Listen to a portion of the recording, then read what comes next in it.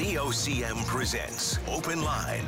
The opinions expressed on this show are not necessarily those of the station. And now your host, Patty Daly. Well, all right, and good morning to you. Thank you very much for tuning into the program. It's Thursday, August the 17th. This is Open Line. I'm your host, Patty Daly, and David Williams. He's produced the program. You'll be speaking with David when you pick up the phone and give us a shout and in the queue and on the air. So, if you're in the St. John's metro region, the number to dial, 709-273-5211. Elsewhere, it's toll-free long distance, 1-888-590-VOCM, which is 8626. Well, as you've heard mentioned in the newscast, the Women's World Cup of Soccer, the final is all set for Sunday. That's England versus Spain. I think I'm going to tune in for that particular match. Nice matchup. And this story here, never really quite sure how to tackle some of these issues. And I'm in no mood, and nor do I ever want to disparage or to demonize any individual or segments of society. But it's a conversation that's growing, and it's getting some traction. Some of it quite nasty, but some of it realistic. And this is about trans athletes. Okay. So there's a woman named, a trans powerlifter named Anne Andres, won first place in the female masters unequipped category at the Western Canadian Powerlifting and Bench Press Championships. Unequipped basically just means no support, no squat suit is what they call classic or raw lifting. She transitioned some 20 years ago. There's been some adjustment made to some of the sports authorities, the overseeing bodies, about trans athletes. Anne transitioned 20 years ago, but never started weightlifting until some 7 years ago. And she says quite clearly that this is not about my 20-year past, this is about my effort today. Okay, so whether we see that some of the sports bodies have put forward recommendations, rules, regulations, accommodations for people how they self-identify, what we never hear in these stories is beyond what the organizations have done, and it's in line with what the Canadian Centre of Ethics in Sports says, exclusively funded by the federal government, but we don't hear from the competitors. So I don't think it's going to be any such thing as commonplace where someone transitions simply so they can compete in women's sports as someone who was born as a man and consequently hold all the world records, win all the titles and the gold medals and the championships and the lauds. So how does this conversation take place in some sort of reasonable fashion?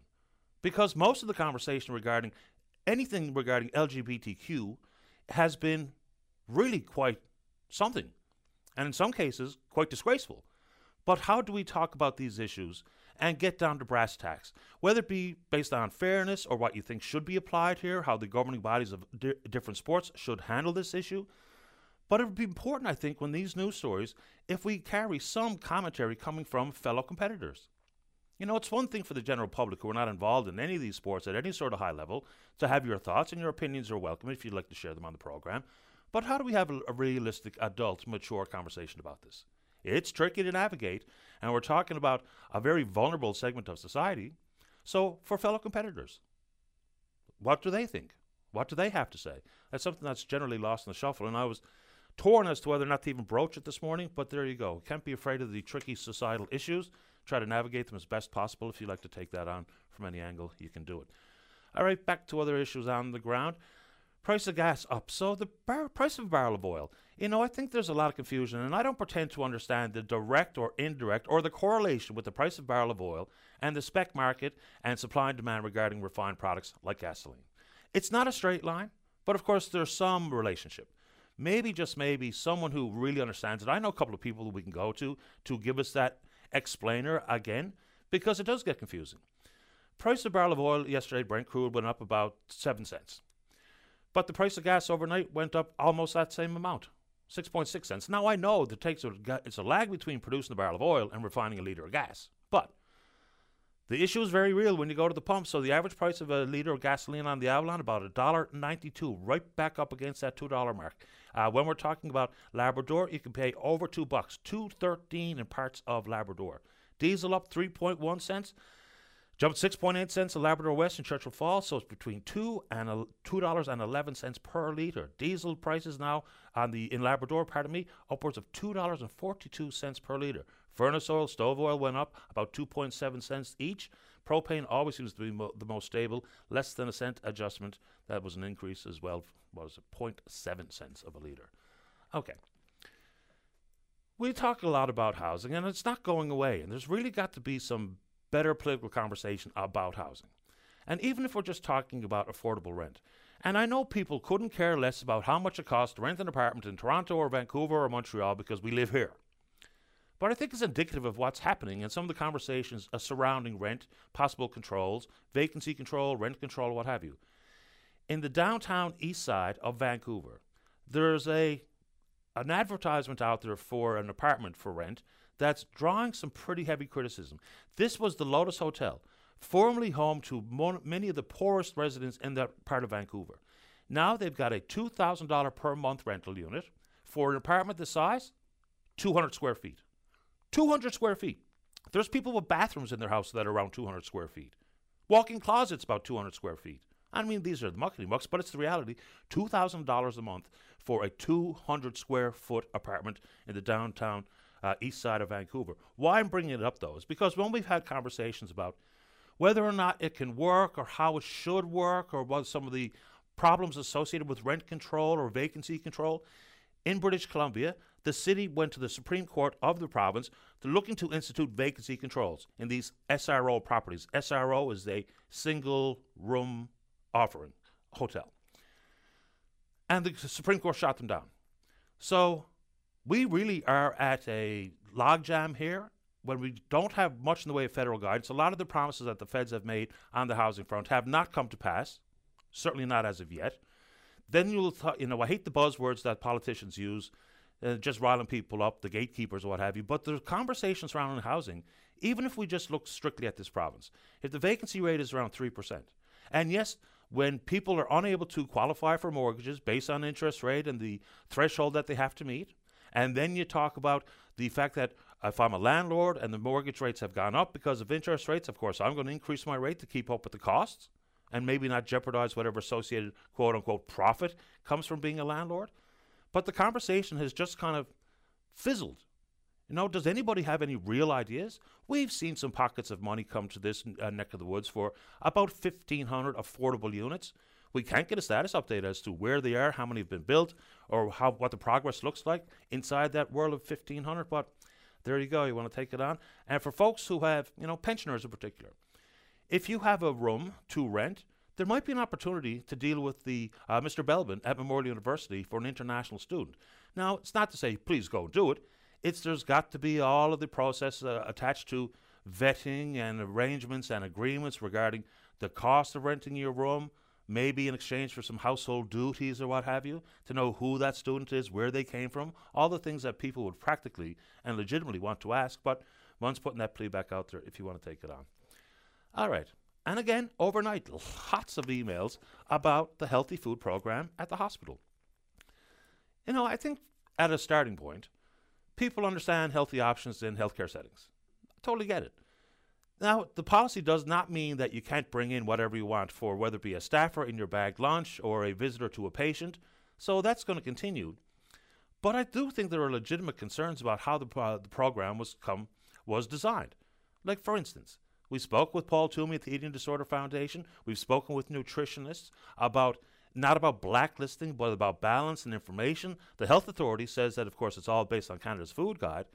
But there is something to be said for someone who's recovering or suffering for something that makes them feel good. And not to say you should sit in the bunk all day long with a steady diet of nothing but Timbits, but for like everybody out there, if you have adherence to your own personal health and what makes you feel good and a little bite of a cow milk bar, in the middle of the afternoon while you're watching the story, these are not bad things.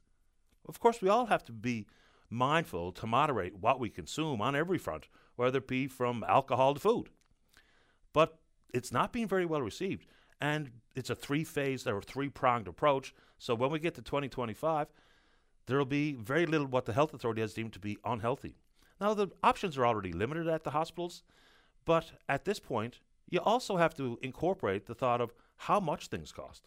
So if the school of thought is that everything that's so-called more healthy than not is more expensive than those items or products that are less than healthy or less than ideal for your overall health, so that's something that we can take on again today if you are so inclined. Okay, this story here is really quite something. And I first read it when it was brought forward by Sarah Smelly. She's written for The Independent, and this one's for the Canadian Press.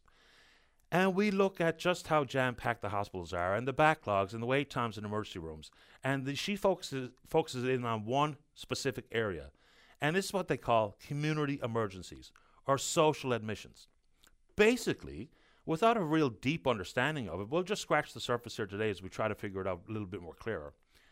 So what's happening is that people who are possibly in a long-term care home or a personal care home, but those settings are unable to keep up with or unable to manage an individual based on one factor or another. One of the stories begins with someone who has Alzheimer's. And so what's happening is if these homes say that they can't handle this person, they send them to the hospital.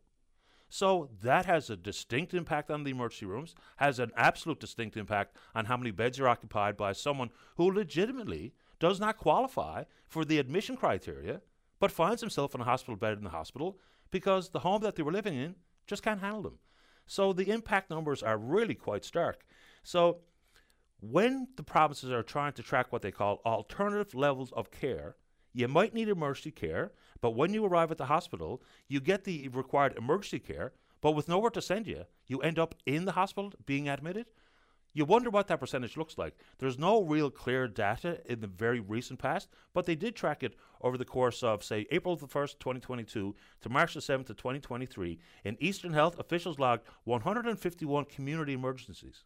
So that impact is very real. It's an interesting facet of healthcare that I haven't given much consideration to, but it's something that we've got to understand a little clearer. In addition to that, while we wait for the review of the long-term care and personal care homes, it's about time that that gets released. You know, they've been working on it for quite some time, and I know it's a complicated issue that requires the due diligence to look at all of the angles of care, from staffing levels all the way down through restraints and antipsychotic drugs and all the rest. But how many people, once again, are in the hospital who legitimately belong in a long-term care facility? How many beds are empty in a long care facility? How many of the applicants for those vacant beds, because of staffing shortages, are not at home? They're in the hospital. So getting it right in long-term care can really ease the backlog for surgeries and procedures and emergency room visits because of all of these different factors that play a role in those long lists.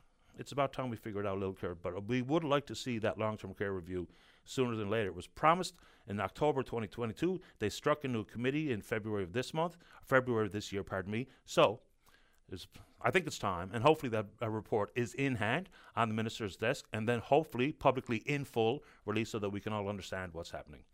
Anyway, there we go. One angle on going back to school. First day of school is on the 6th of September. You know, as the husband of a teacher, I can tell you in no uncertain terms that teachers absolutely have been contributing financially to their classrooms. And I don't begrudge it. Hey, you know, we're not talking huge sums, but frequently enough that they add up over the course of a school year. And we know demand is up and donations are down.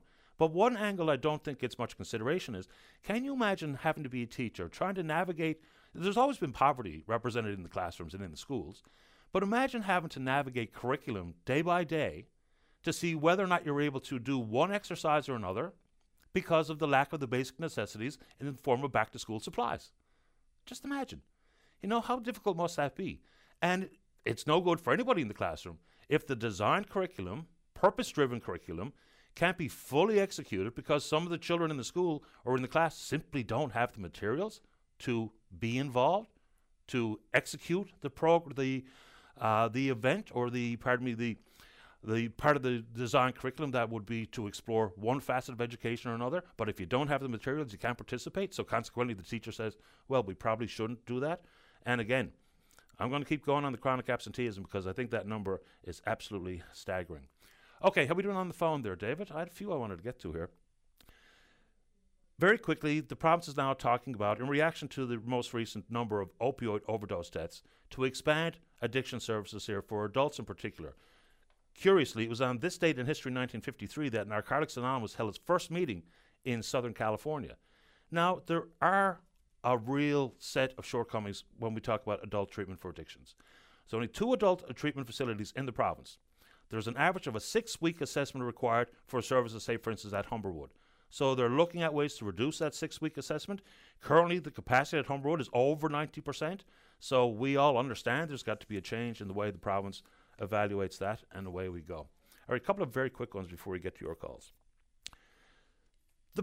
When the government entertained the most expensive procurement process in our history regarding Canadian warships, so started to replace the Halifax-class vessels back when the Conservatives were in government, costs started to spiral, and now, I think, unfortunately, when the contract was let in 2011 to Irving, it was very clear. One of the stipulations that was widely applauded at the time that said there would be no public money given to Irving to modernize their shipyard to be able to build the ships as let, as described in the contract. And yet, lo and behold, just now, the federal Liberal government has given the Irving shipyard $463 million of taxpayer money. So obviously that screams out loud that regardless of the cost, it's full steam ahead on building these new warships. When we listen to the Parliamentary Budget Officer, Yves Giroux, critically important office, the original estimate for this program, $26 billion, now all the way to $84.5 billion.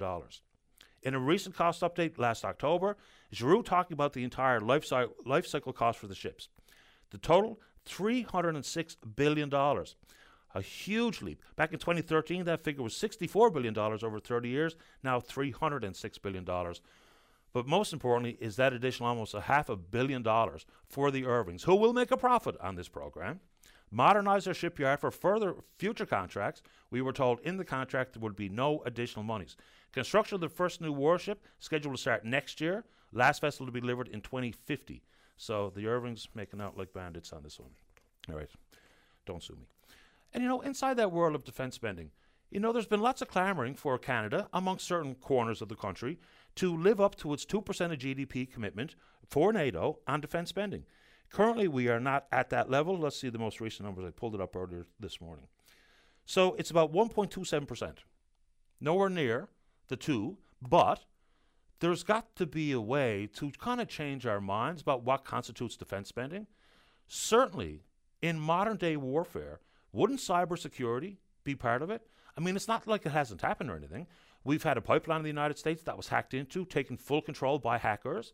So between pipelines and electricity grids, water treatment facilities, can we not expand beyond warships and tanks to actual things that are much more likely than not, and that would be cybersecurity? The annual defense budget in this country is somewhere in the neighborhood of $36 billion in 2023. So that's a big one. I wanted to talk about Stephen Guilbeault and oil, but I'll save that for a bit. Okay, we're on Twitter. We're VOCM Open Line. Follow us there. Email address is openline@vocm.com. When we come back, let's have a great show that requires your participation. We're going to start off with Bridget Clark. She's at the St. John's Status of Women Council, as she's an advocacy coordinator, talk about harm reduction programs offered by that organization. Don't go away. Welcome back to the program. Let's begin this morning on line number 2 and say good morning to an advocacy coordinator at the St. John's Status of Women Council. That's Bridget Clark. And good morning, Bridget. You're on the air. Hi, good morning, Patty. Welcome to the show. Thanks. We had a call yesterday from a lady who's suffering with an alcohol addiction and looking for assistance, looking for help, not having much luck with it, certainly not in a timely fashion. But harm reduction outreach is a big part of what you folks do at the SJSWC. So what exactly is offered in the managed alcohol program? Yeah, I'm so glad you asked. So the Managed Alcohol Program, otherwise known as MAP, you'll often hear people refer to it as that, just the acronym. It's the first and only of its kind in Newfoundland and Labrador, and it's really a program that's focused on harm reduction. And the way we operate it, based on our mandate, of course, is for women and non-binary people who drink and really have a chronic alcohol use. So the way that we approach it is that we know that abstinence is certainly not a model that works for everybody. We want all kinds of different options to be available for people who drink or who use other substances. So this is one model that offers kind of a regular, reliable source and supply of alcohol to people who have chronic alcohol use. It's delivered from a trauma-informed approach, and it's meant for people who want to decrease their harms and barriers associated with chronic alcohol use, but not necessarily want to decrease their consumption overall or even work towards abstinence. It's meant for people to really reduce harms that they experience in their life if they've got any safety concerns related to how they access their alcohol or how they consume it. So when people think of these managed type programs, they will immediately think about rehab as they in the traditional sense. So a couple of days of, I hate to use these just very lay terms, but a couple of days of drying out and then in for 30 months on the way to becoming clean and sober. How does this look differently? Like, is there a formal pathway to becoming clean and sober, or is it simply a management program? I mean, I think it is. If I was to choose between the two, it is a management program. But the great thing about it is that it's entirely self-directed, and it's working closely with a healthcare team that, of course, helps support people's kind of daily dosing and prescription based on their healthcare needs. But really, it's self-directed and self-determined. So if people do want to work towards accessing rehab, if they do want to work towards decreasing the amount that they drink or other substances that they consume with drinking, then that's something that we support them with as well. And we know about what we know about life in general, and that includes all of us, is that our trajectory is not linear. And so if we're looking at recovery, which is, a really big word and can mean a lot more things than kind of the traditional direction of recovery that we often think of, is that that's not linear either. And we know that there's so much value that people who use substances, including drinking, so much value in reducing any kind of harms that people experience, that we experience, whether or not we access rehab, whether or not we kind of dry out or sober up, like you said. How do you measure success? Because if I went to Humberwood, for instance, I would be a successful resident if I left clean and sober, even though you will continue to have to work on that quite hard over the course of your life, possibly if you become an addict. So how do you measure success?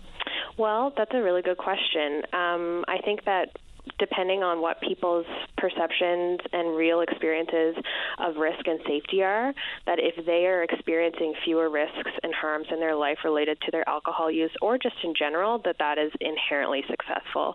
The way that we operate our program, too, like I said, it is a gendered program because our organization is gendered in a lot of ways, and we know that that's a really kind of a deficit in the big picture, the landscape of harm reduction services, and we know that women and non-binary people of marginalized genders in general, experience unique harms related to alcohol consumption. So we know that healthcare is related to that because there's not equity. We know this for so many people listening. There's not equity right now, or maybe ever, in terms of accessing healthcare, but that's especially true for women and non-binary people in the way that they seek treatment.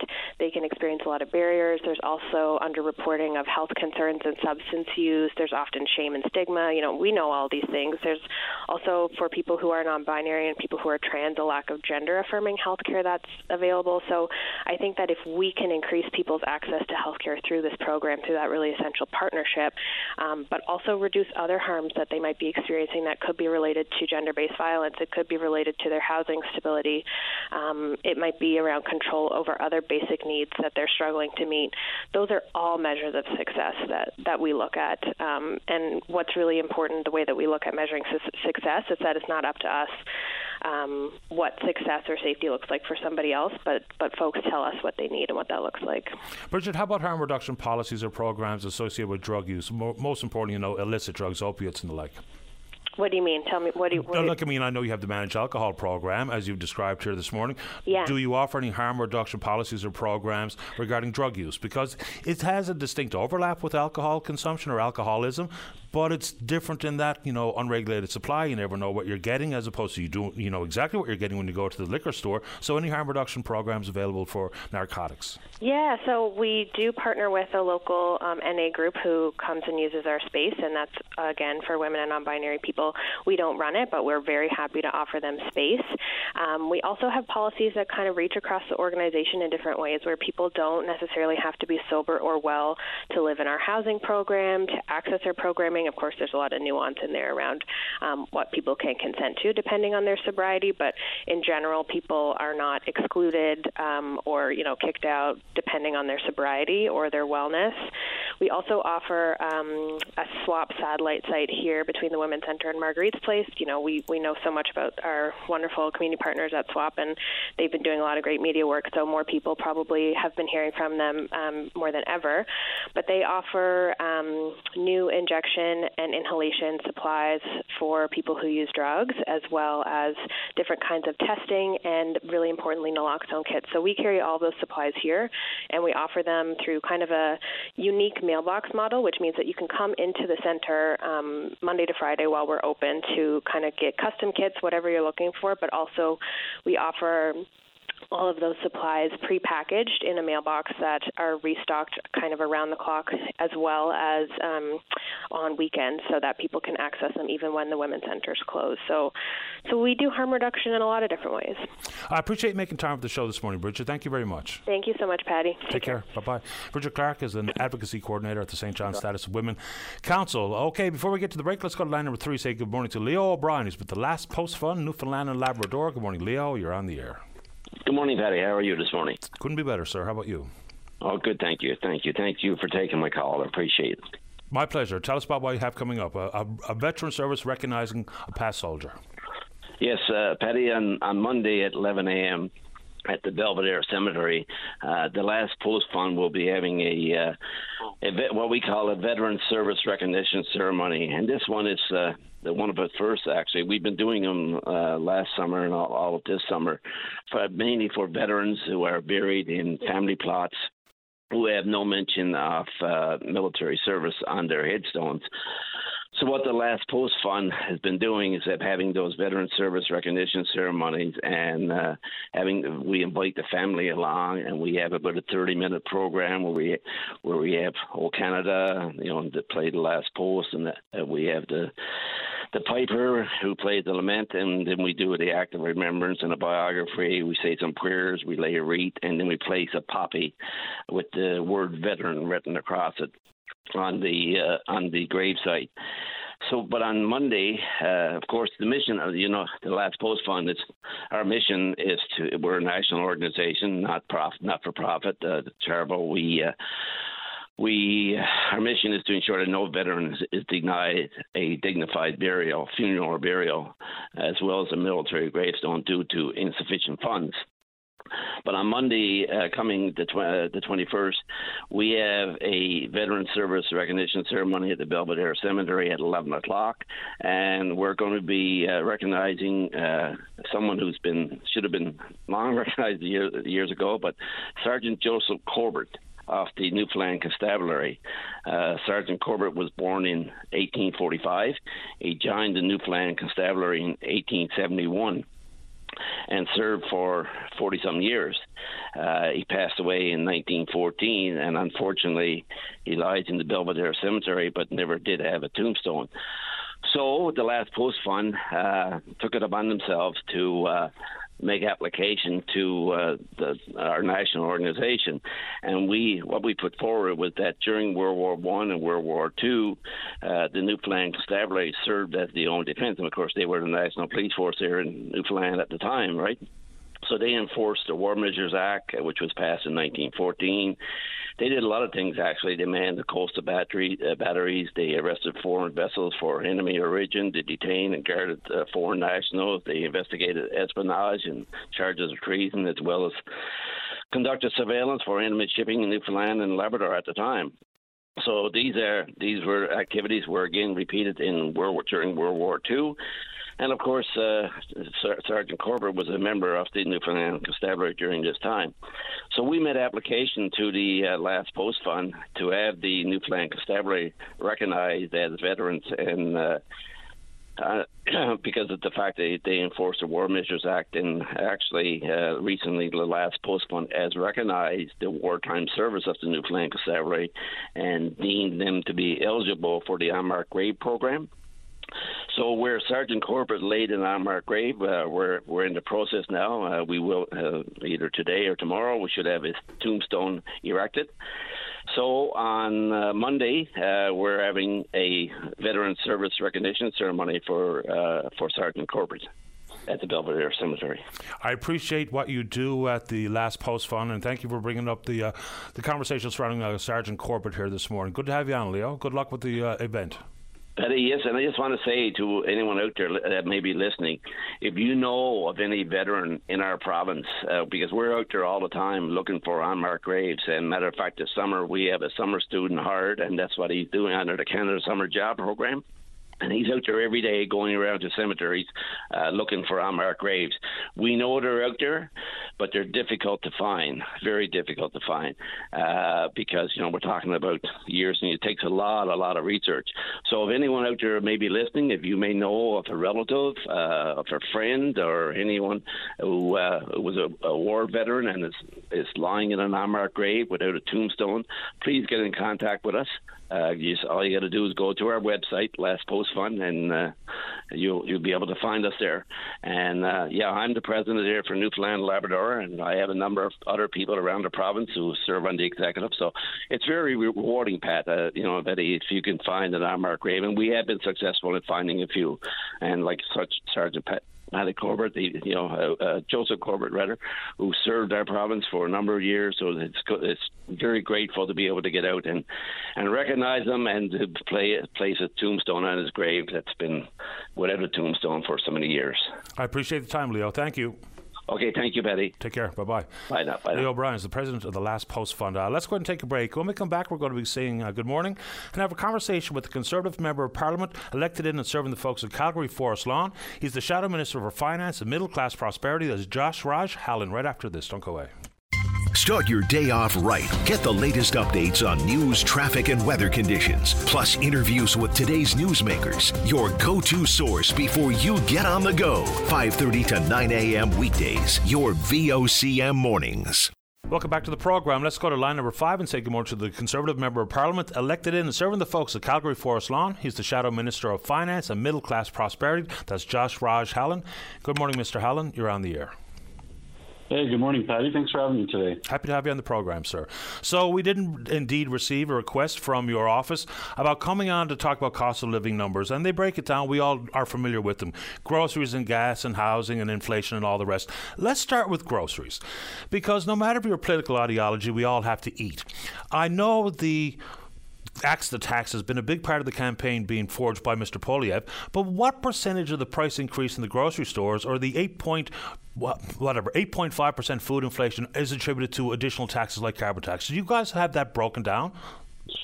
Yeah, definitely. So this carbon tax, which, by the way, the government sold as, and it's not as advertised, because first they sold the carbon tax as something that would help lower their emissions or Canada's emissions and help them meet the environmental targets that the Liberals set for themselves.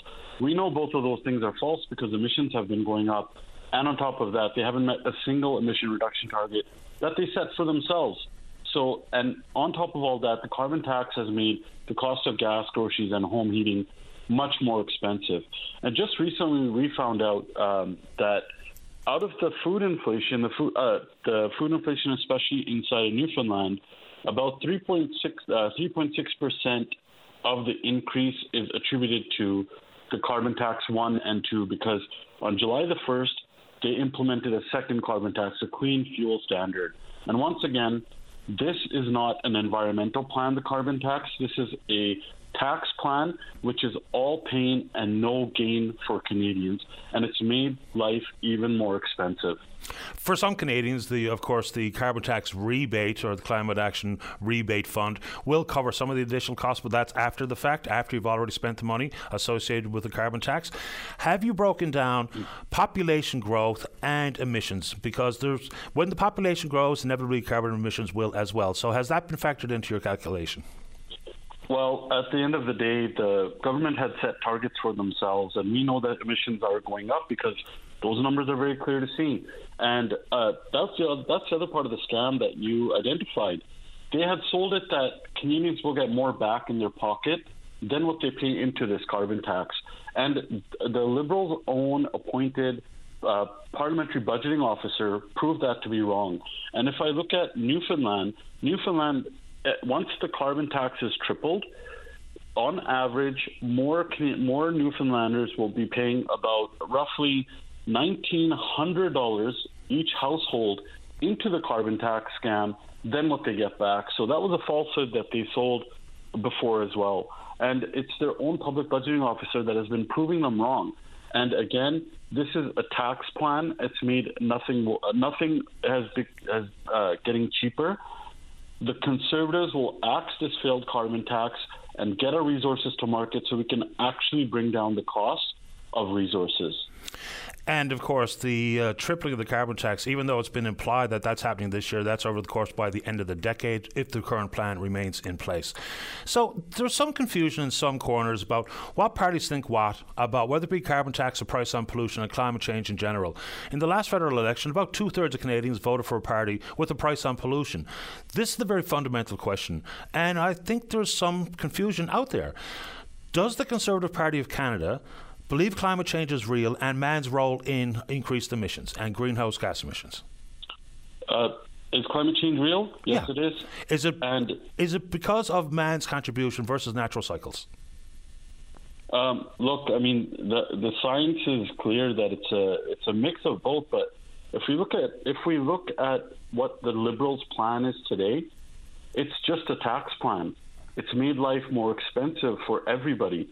The Conservatives have a plan. We're gonna focus on technology and not taxes to help with climate change.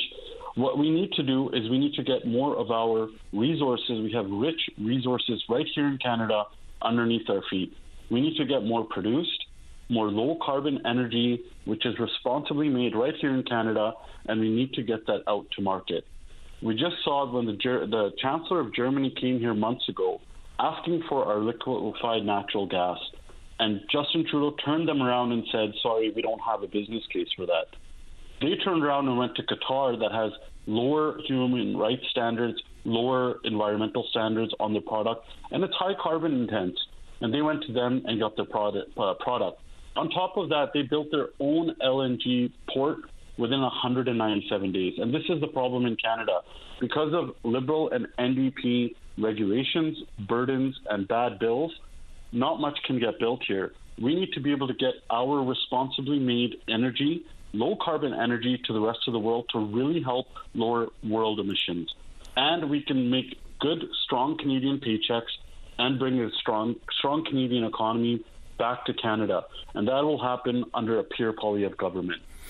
When someone comes knocking for something like LNG and the federal government says things like, you know, there's no business case, but of course the federal government isn't in the business of producing LNG or oil or anything else under the sun. It's the private sector. So is there anything currently in front of the Environmental Assessment Board regarding LNG? Because as best I can remember, sir, there was one approval given on the west coast of British Columbia, Kitimat, I believe. That approval's in place, but no construction has taken place. So where is the gap between application approval and not building? Because like even with Equinor in our provinces offshore, green light was given by Minister Guilbeault, and yet the company shelved the project based on cost. So what am I missing here? That if there was already one approval for LNG, but no one's doing anything about it, why not? Well, there's only one person that's been gatekeeping all these projects, and that's Justin Trudeau. Justin Trudeau had more than 15 good LNG projects on his desk when he took over as Prime Minister. Only one is under construction on the West Coast, and that isn't being completed yet. And it was only approved because it was exempt from the carbon tax. This is the regulations and the burdens that this government has put up. They've cancelled many pipelines. And because of the bad bill, Bill C-69, which is the No New Pipeline bill, also is stopping infrastructure from being built. Canada is 64th when it comes to permitting for anything being built in this country. And because of those regulations and bad Liberal bills, not much is being produced here. My province of Alberta, there was a good project back before the pandemic, and it was supposed to bring 8,000 good jobs. Of course, the company pulled out of it, but they said it's because of all the rules and regulations. The goalposts continue to be moved for them over 20 years. We need to get these government gatekeepers out of the way. The Liberals cannot get anything built in this country. We need to get more built, more produced, so the world can get more of our responsibly made resources. So is the pipeline you're talking about the Energy East project, or are you talking about Keystone, or what was that reference? All of those.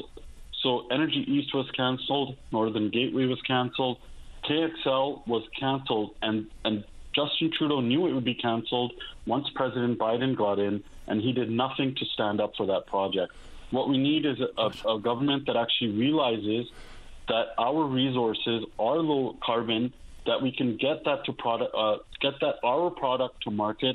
We need to bring home strong Canadian paychecks for our people. And former Premier Kenny spent about $1 billion on a pipeline that was very likely going to be in jeopardy with a change in administration in Washington. In Bill 69, is that more about where pipelines land on the West Coast as opposed to you can't build them? Because we've got, unfortunately, about a $30 billion pipeline that's under construction at this point. So isn't Bill 69 more accurately depicted as where the pipeline lands on the Pacific West Coast? Because what it was, the concern was in the shipping lanes. Much further north, that would have been the massive concern because it's going to land further south than was originally designed. So is it more about where it lands versus not allowed to build a pipeline? Because we're actually building one.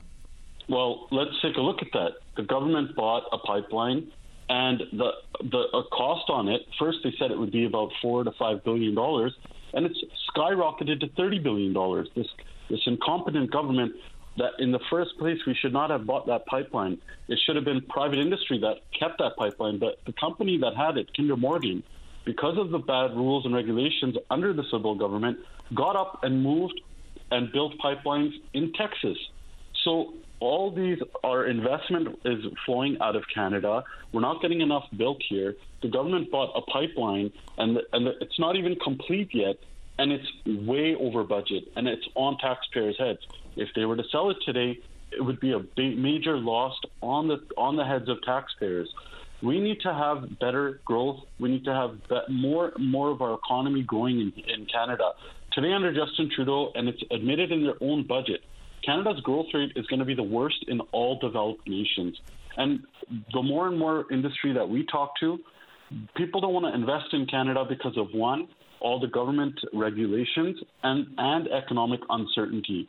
Those things were brought on by the government. Bill C-69 is a bad bill. It stopped from pipelines getting built and key infrastructure from getting built as well.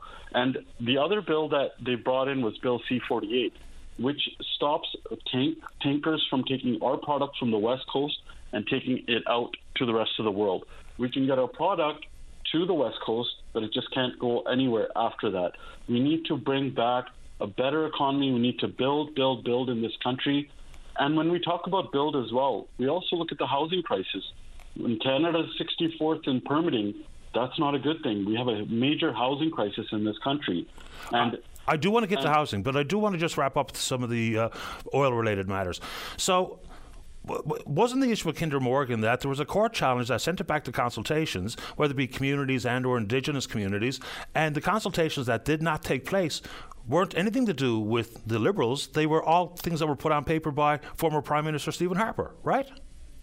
Well, if you look at Bill C-69, it's made the consultation process basically impossible for anyone to build anything. The project I talked about in Alberta, the goalposts moved consistently. Whenever the company would meet the regulations, the government would move the goalposts. And eventually they stopped because of how much money they had to pour into it. Nothing is being built properly here in Canada today. And there were many projects on Justin Trudeau's table when he took over. Nothing is getting built here. We need to have these regulations finished. We need to have the carbon tax, so that more and more can get built here in Canada.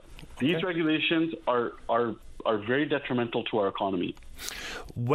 Axe the tax, and the role of the opposition is critically important in holding government to account. I'll say that much as I lead into axing the tax and going to, innovation and technology and carbon capture and carbon storage, and they're not all created equal either. So when you talk about technologies, what different proposals are going to come from your party? Is it going to be different than tax credits for clean tech and all those things that were just part of the most recent federal budget? But if not, what specific technologies are you talking about to control emissions? Well, industry knows best how to do all of that. But industry is only going to do if they're told to do it. Not necessarily. The industry knows that they need to bring down, their emissions. They know themselves. We've seen that when they transferred from gas-powered vehicles to electric powered vehicles as well. Industry knows which way to go. What they need is the government to get out of their way so more innovation can take place. Today, research and development is down in Canada. Investment is down in Canada because nothing is getting made and produced here. We can definitely bring down emissions.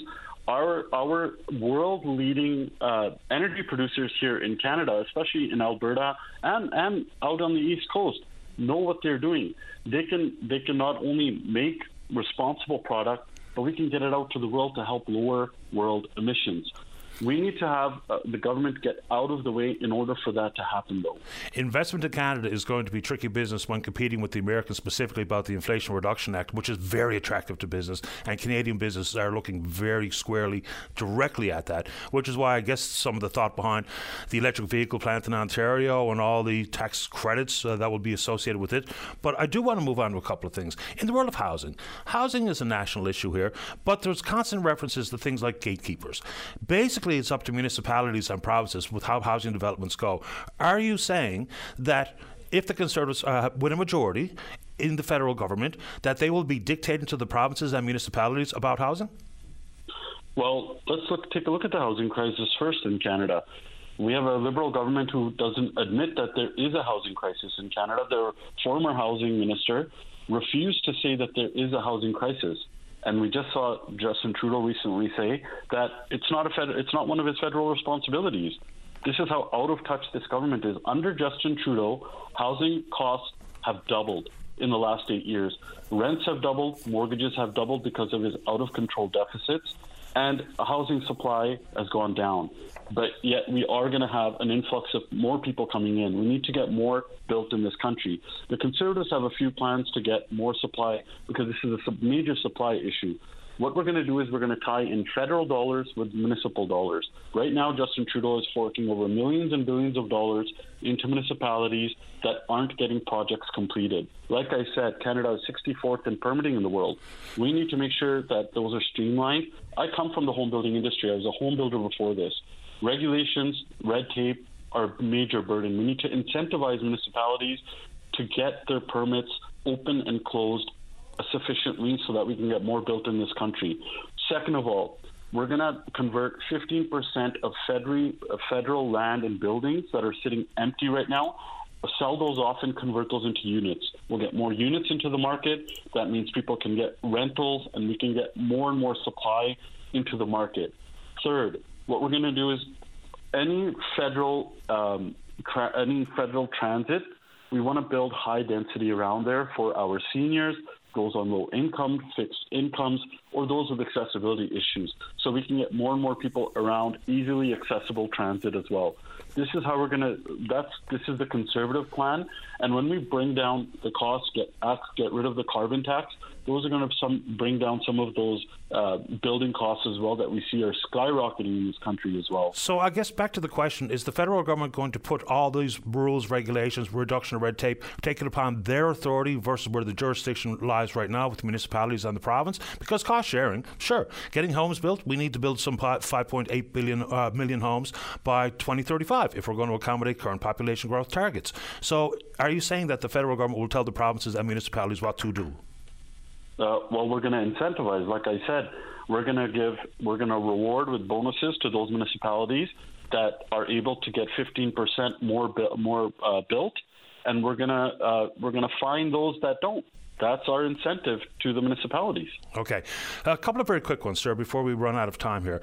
Yesterday, your leader, Mr. Poilievre, who was very aggressively campaigning, I mean, a $3 million buy for his most recent television ad is not insignificant. So the campaign really feels like it's certainly on your side of the aisle, and I get it, because who knows when we'll be going back to the ballot box.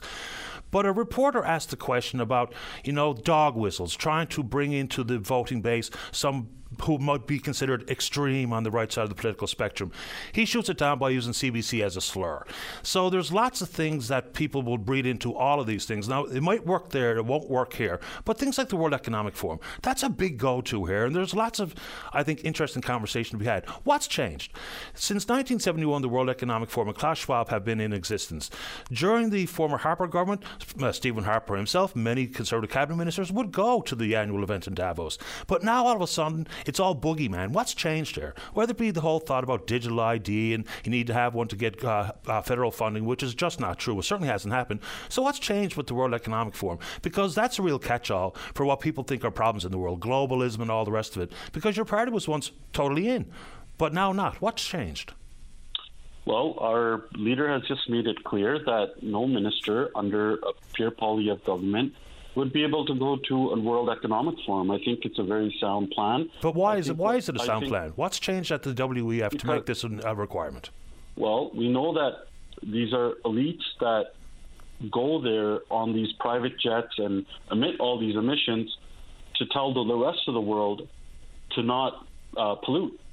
And this is just like Justin Trudeau, who himself says, maybe you guys should stay home and lower your emissions while he's jet setting all around the world. Hypocrisy is one thing, but I mean that's a hypocrisy issue. That's not a World Economic Forum issue. We can tune out the elites, the self-important. They can blather on all they like. But what is it about the WEF that's changed? Because they've been doing that forever, since 1971. So why all of a sudden is it now the boogeyman in the corner? My question is specifically, what's changed? Not that they're a bunch of hypocrites. Well, let's be clear here, Patty. Today, Canadians aren't looking for us to focus on these kind of issues. There's a major cost of living crisis, a housing crisis that Justin Trudeau caused in Canada. Canadians want us focused on bringing the cost of living crisis and the housing crisis to an end. They want us to be focused on them. We see food bank usage in the millions per month all across Canada. Those people are not worried about these issues. And when you talk about that reporter, if you look at the way the question was even posed, not once did she even source that question. And it's ridiculous to say that Canadians would want us to be asking these kind of questions. We need to be focused on bringing down the cost of living. We have a plan for that. We want to bring home lower prices by axing the carbon tax, lowering people's taxes so they can bring home more powerful paychecks. And we need to bring home more affordable homes that people can actually get into and attain. Because if we look at 9 out of 10 young people and the newcomers that are coming into this country don't see the dream of home ownership anymore. I came here as an immigrant to this country.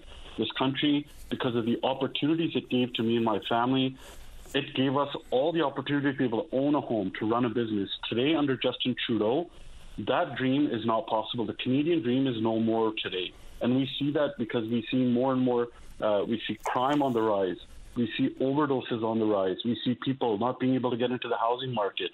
This isn't the Canada that me and my family came to. We need to bring that Canadian dream back. And under a clear policy of government, we will be able to bring that Canadian dream back. I appreciate the time this morning, Mr. Hallen. Thank you. Thank you, sir. Take care. Bye-bye.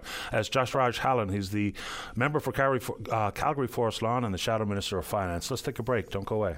Stay informed and have your say on the news of the day with your VOCM. Join Linda Swain weekday afternoons from 4 to 5 p.m. for an hour of talk and discussion with decision makers and listeners like you. News Talk on your VOCM. Welcome back to the show. Let's go to line number one. Say good morning to Accessibility Advocate. That's Craig Reid. Good morning, Craig. You're on the air. Good morning, Mr. Daly. I hope the day finds you well. So far, so good. Thank you. I just wanted to have a little chat. Last week I called to let you know, and again the public know, about the $134 million in misappropriation of funds by our Liberal government.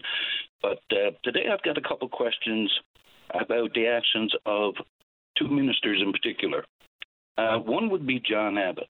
Now, John Abbott, as CSSD minister, came from the administration part of the disability community. Told me many times as minister that he's only got a certain amount of time in that portfolio, so he's trying to get done as much as he can for the disability community. Well, two separate letters from the Premier told John Abbott to create the position of a disability advocate. 2 separate years, John Abbott ignored that. To the point now where I can't think of a more detrimental aspect to hit the disability community, the fact that we don't have proper representation, period. And the man who was tasked with doing it from the disability community failed. So instead, what questions me or bothers me the most is how is he rewarded for this? He's given a bigger portfolio, which begs to mind, was that the intention to begin with? Was the Liberal Party and our Premier saying something so that it can be read, and then behind doors saying, slow walk this, for God's sake, because we don't want them having representation? That's all I can take away from it, because when someone fails so miserably in a portfolio and is then given a bigger portfolio, that bears to mind some questions about the backdoor room and the ethics of what's going on. Secondly, would be Minister of Service and Health, Sarah Studley. Now, back on July 9th, well, before that actually, the Building Accessibility Advisory Board was tasked with cleaning up the Buildings Act. They came back on July the 9th with recommendations supported by the Provincial Advisory Council for the inclusion of persons with disabilities. And they made recommendations for the removal of the 1981 building exemption. Now, this had a phased-in process where there was cost mitigation. All stakeholders had been interviewed and talked to during this process. Now, Minister Studley decided to slow walk it and do more public consultations. And I guess to her surprise, public consultations backed up what the Building Accessibility Advisory Board were saying. And in those public consultations, she had said that over a year ago, during a fall session, that this would be brought to the House. And sadly, nothing's been done on this aspect. It seems that our government are more interested in the protection of politicians, past politicians, friends of politicians, campaign contributors, and all their assets versus actually doing what's required and needed for the province. Now, when you're given 3 green lights to do something, and you fail to do it as a minister, and you still remain in the portfolio, you had to go right to the top, and that's Andrew Fury, and say, what are you doing when it comes to the disability community? They come up with all kinds of saying, nothing about us, without us, no one left behind. The whole disability community is being left behind, and not just them, but their families, Patty. 33 or 30% of our population has disabilities. This impacts their families, where they can go. Right now, we can't access government services. There are more government services, money that every Newfoundlander and Labradorian has contributed to be able to access services, to pay for these services. Government are not paying for it. We are. Yet government fails to make these services accessible. So much so that right now there's a human rights complaint that I had to put in as well when I was about our court system here in St. John's not being accessible. And the fact that if you have a mobility disability, or a cognitive issue, or a vision issue, or anything, for example, if I'm called for jury duty, or anybody else with a mobility issue is called for jury duty, and the reality is you will be summarily dismissed from that position as a juror, not because of your inability to do the job, but because of a building's inability to provide you access. These are government services. I've got a letter from Dale Kirby back years ago denying access to public libraries, hiding behind a 1981 building exemption. This is a man who was a professor at Memorial University, denying access to public libraries. This has gone beyond what's decent for our province. This Liberal government, our PC government before, have absolutely put the heels out from our disability community so that we don't have a leg to stand on. We can't climb anywhere to get above the edge of the cliff to build ourselves our own castles, which we have the capacity to do. Our government are ensuring someone's under the thumb, and it has to be the disability community. And it all comes down to protecting their finances, their friends, the campaign contributors, and all their assets. Very quickly before I have to go, Craig, would the creation of a minister responsible for accessibility, disability issues, would that even change much? Because sometimes creation of ministerial portfolios or different types of appointments, they have the optics addressed, but maybe not the reality. It would take a complete change in tune and philosophy for these issues to be addressed to your satisfaction. So would even creating a minister's job here really change much?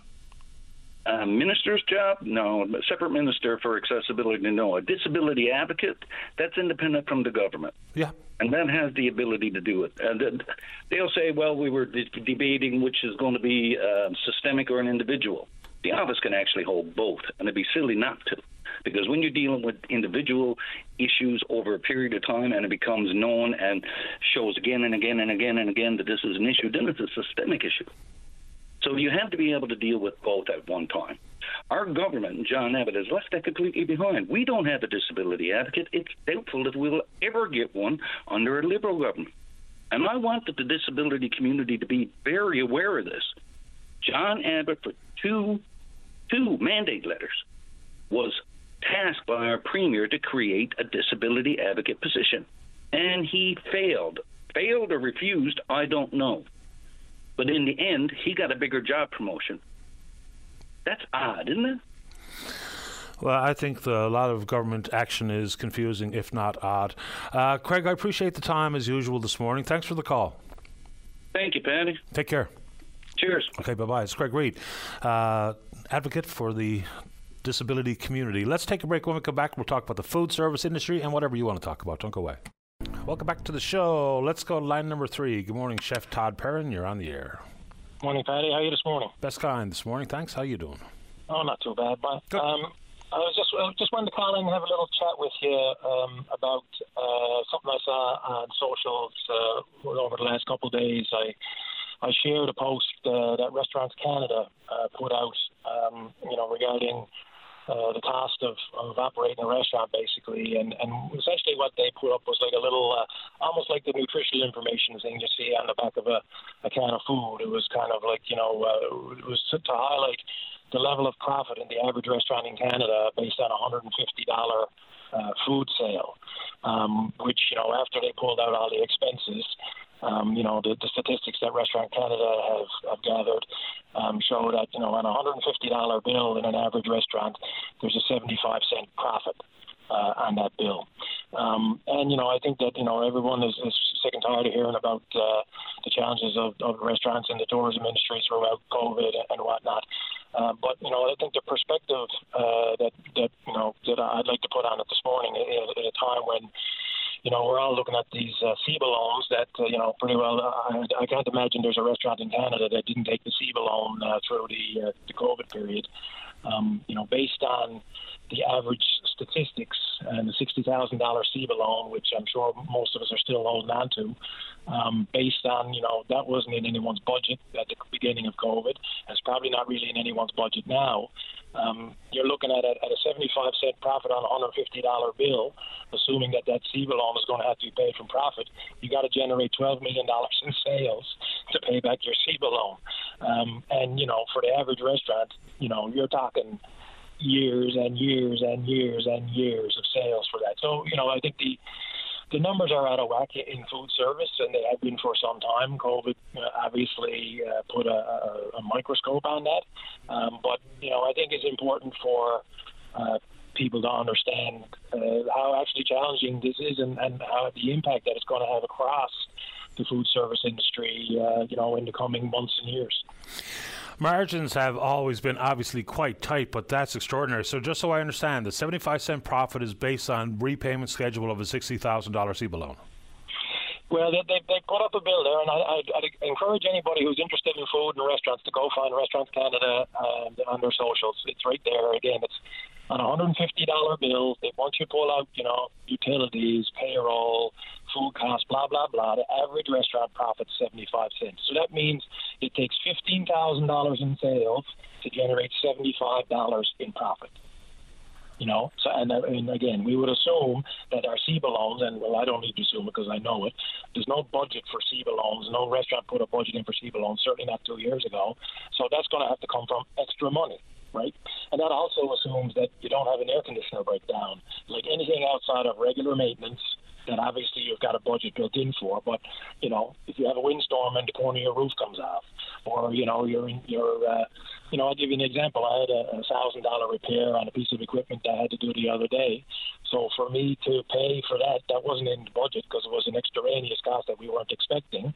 So divide 75 into $1,000 bill extra. That's $150,000 in sales, $160,000 in sales to generate the extra money to pay for that extra bill. And that assumes that nothing else goes wrong while we generate that $150,000 in sales. So the numbers are actually bananas if you really want to kind of dig into it.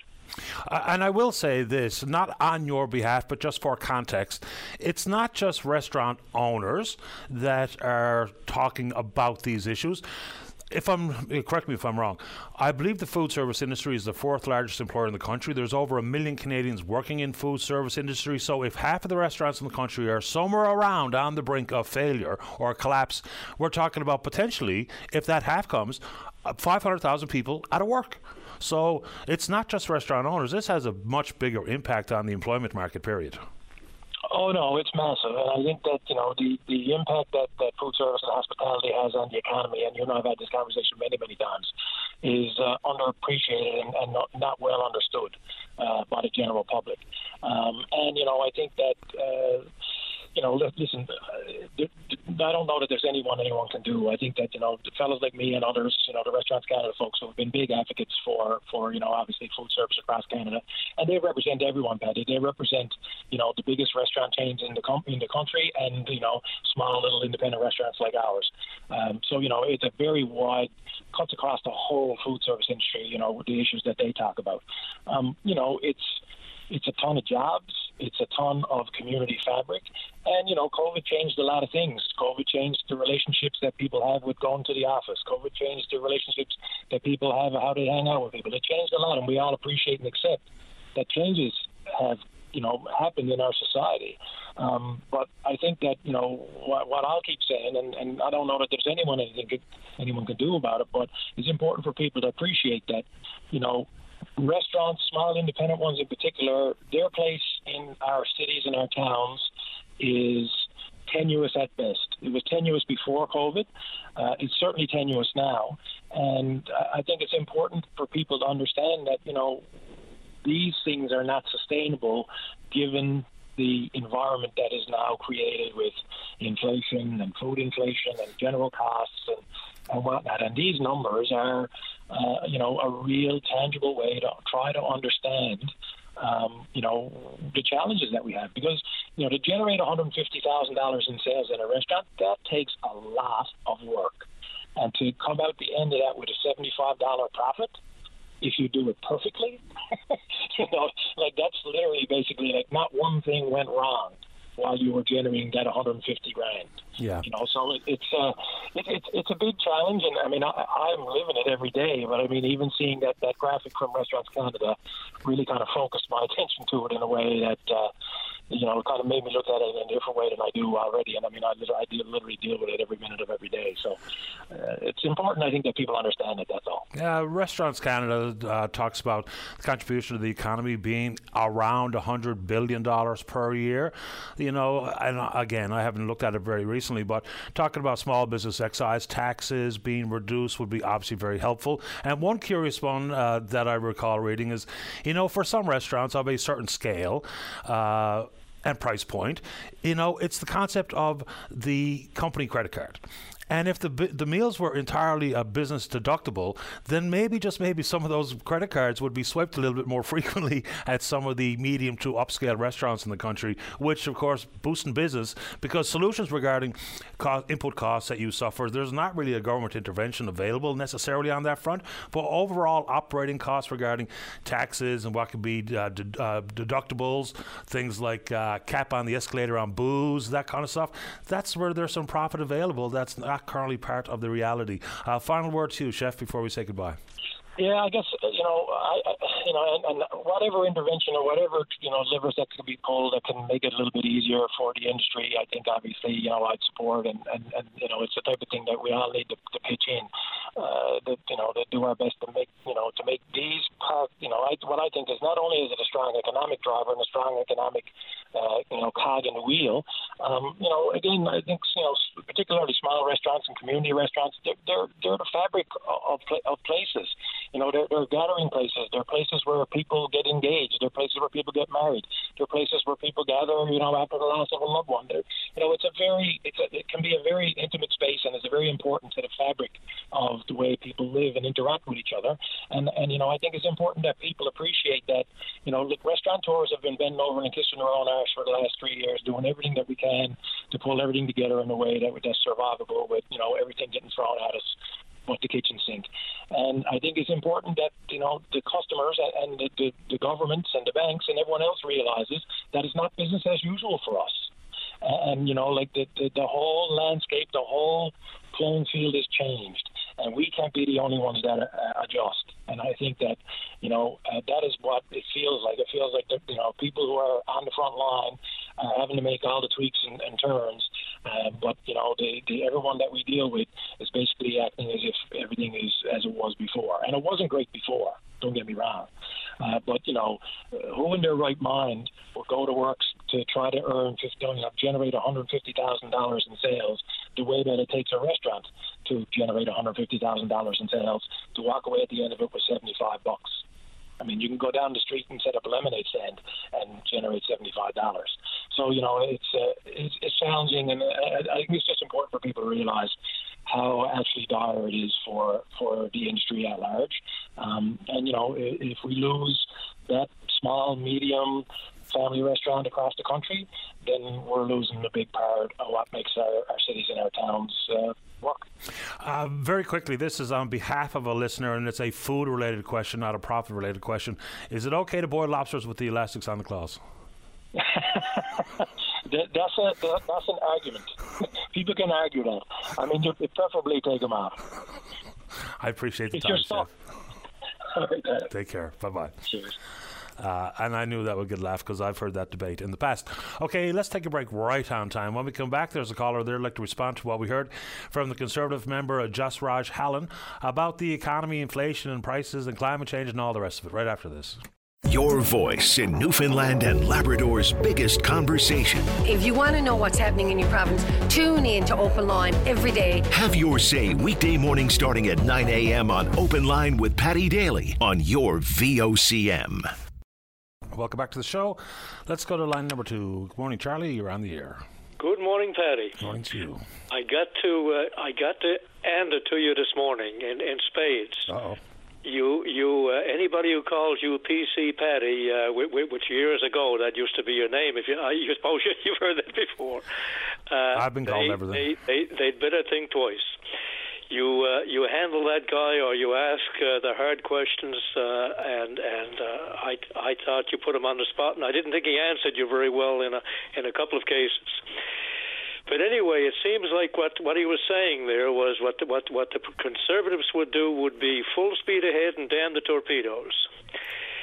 It seems like all they're concerned with is growth, which has been the mantra for a century or more, and they talk about technology solving climate change, and there's nothing really new with what he said. That's a way of looking at it that puts things off, and no answer there, right? Well, I do think technology plays a role, because I think even the Liberals think that, given what we saw in the most recent federal budget about clean tech manufacturing and tax credits for. So I think, the unfortunate reality regarding climate change and price on pollution and everything else is that in some corners you say climate change and the only thought that comes to mind is carbon tax, when in fact there's a lot more to it than that, obviously. And technology and innovation and carbon capture and storage and all these things, they play a role. So I'd be more curious about exactly what they're talking about. Because, and again, like I said right to Mr. Hallen, I firmly understand the importance of the role of the opposition. But at some point, now that they seem like they're very much aggressively campaigning, and so be it, they can do whatever they see fit with the donations that come in their door. At some point, proposals have to be part of opposing, right? You know, you got to make that change to tell us what you can or will do, as opposed to tell me what you hate about Trudeau. And that's fine. I mean, there's room for both, but I think we're going to need to hear a little bit more. I think maybe even some staunch Conservative supporters, they'd like to have a bit more meat on the bone versus woke and gatekeepers and the like. But I mean, that's how politics works now, right? They test drive things in focus groups. They find out what buzzwords or what topics are important to their most staunch supporters, and they go with it. Well, technology, I agree with you certainly as a role, but the message I'm getting from them, they want to criticize anything that has any kind of pain, and to suggest something that is supposed to be the answer, and again, as you said, not fleshing it out, I just feel is more politicking. But anyway, I'd like to say good job. I'd like to speak about trees for a minute. You saw what's happening, of course, out to Yellowknife and what happened recently in Maui. A couple of years ago, we had Fort Mac. The government is planting trees, as opposed to the federal government has proposed a program of 2 billion trees by, what was approved, 1930 or something? Mm-hmm. By 2030, yeah. I'm going to try to tie this in. What I find is, okay, we'll look at housing as an example. If I want to go out, if I'm a billionaire or a millionaire, or I got lots of cash, and I want to go out and build the biggest kind of home, the biggest McMansion to outdo somebody else or whatever my reasons, usually they're ego reasons, I can do that. Nobody will stop me. They'll all tell me it's great for the economy. Look at the jobs in the lumber industry, look at the jobs building in the construction industry, fill your boots, more or less what the Conservative guy said, as I said, full speed ahead. It seems like in our society, when they talk about thinking globally, acting locally, I think it's a cliche, but it's one of the better sayings that I think whoever came up with it. They don't think about in terms of where does all that lumber come from?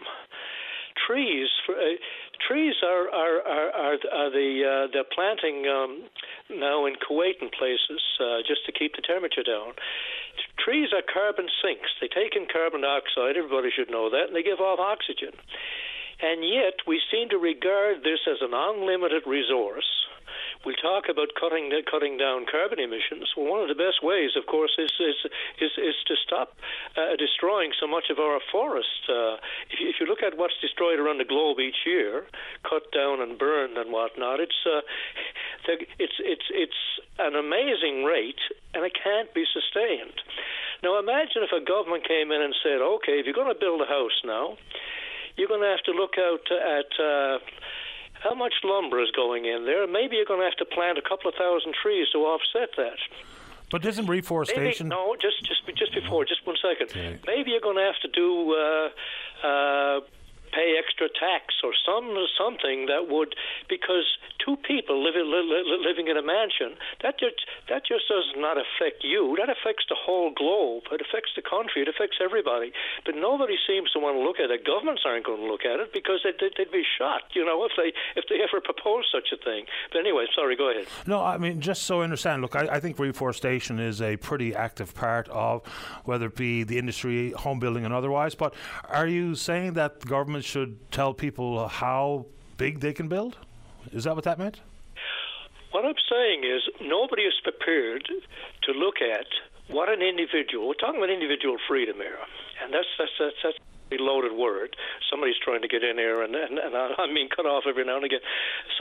We look at freedom as if to say it's freedom to do whatever we want in our society. If I have the money, I can build as big a mansion as I want. I'm saying whoever looks at that, probably freedom can be detrimental to all of us.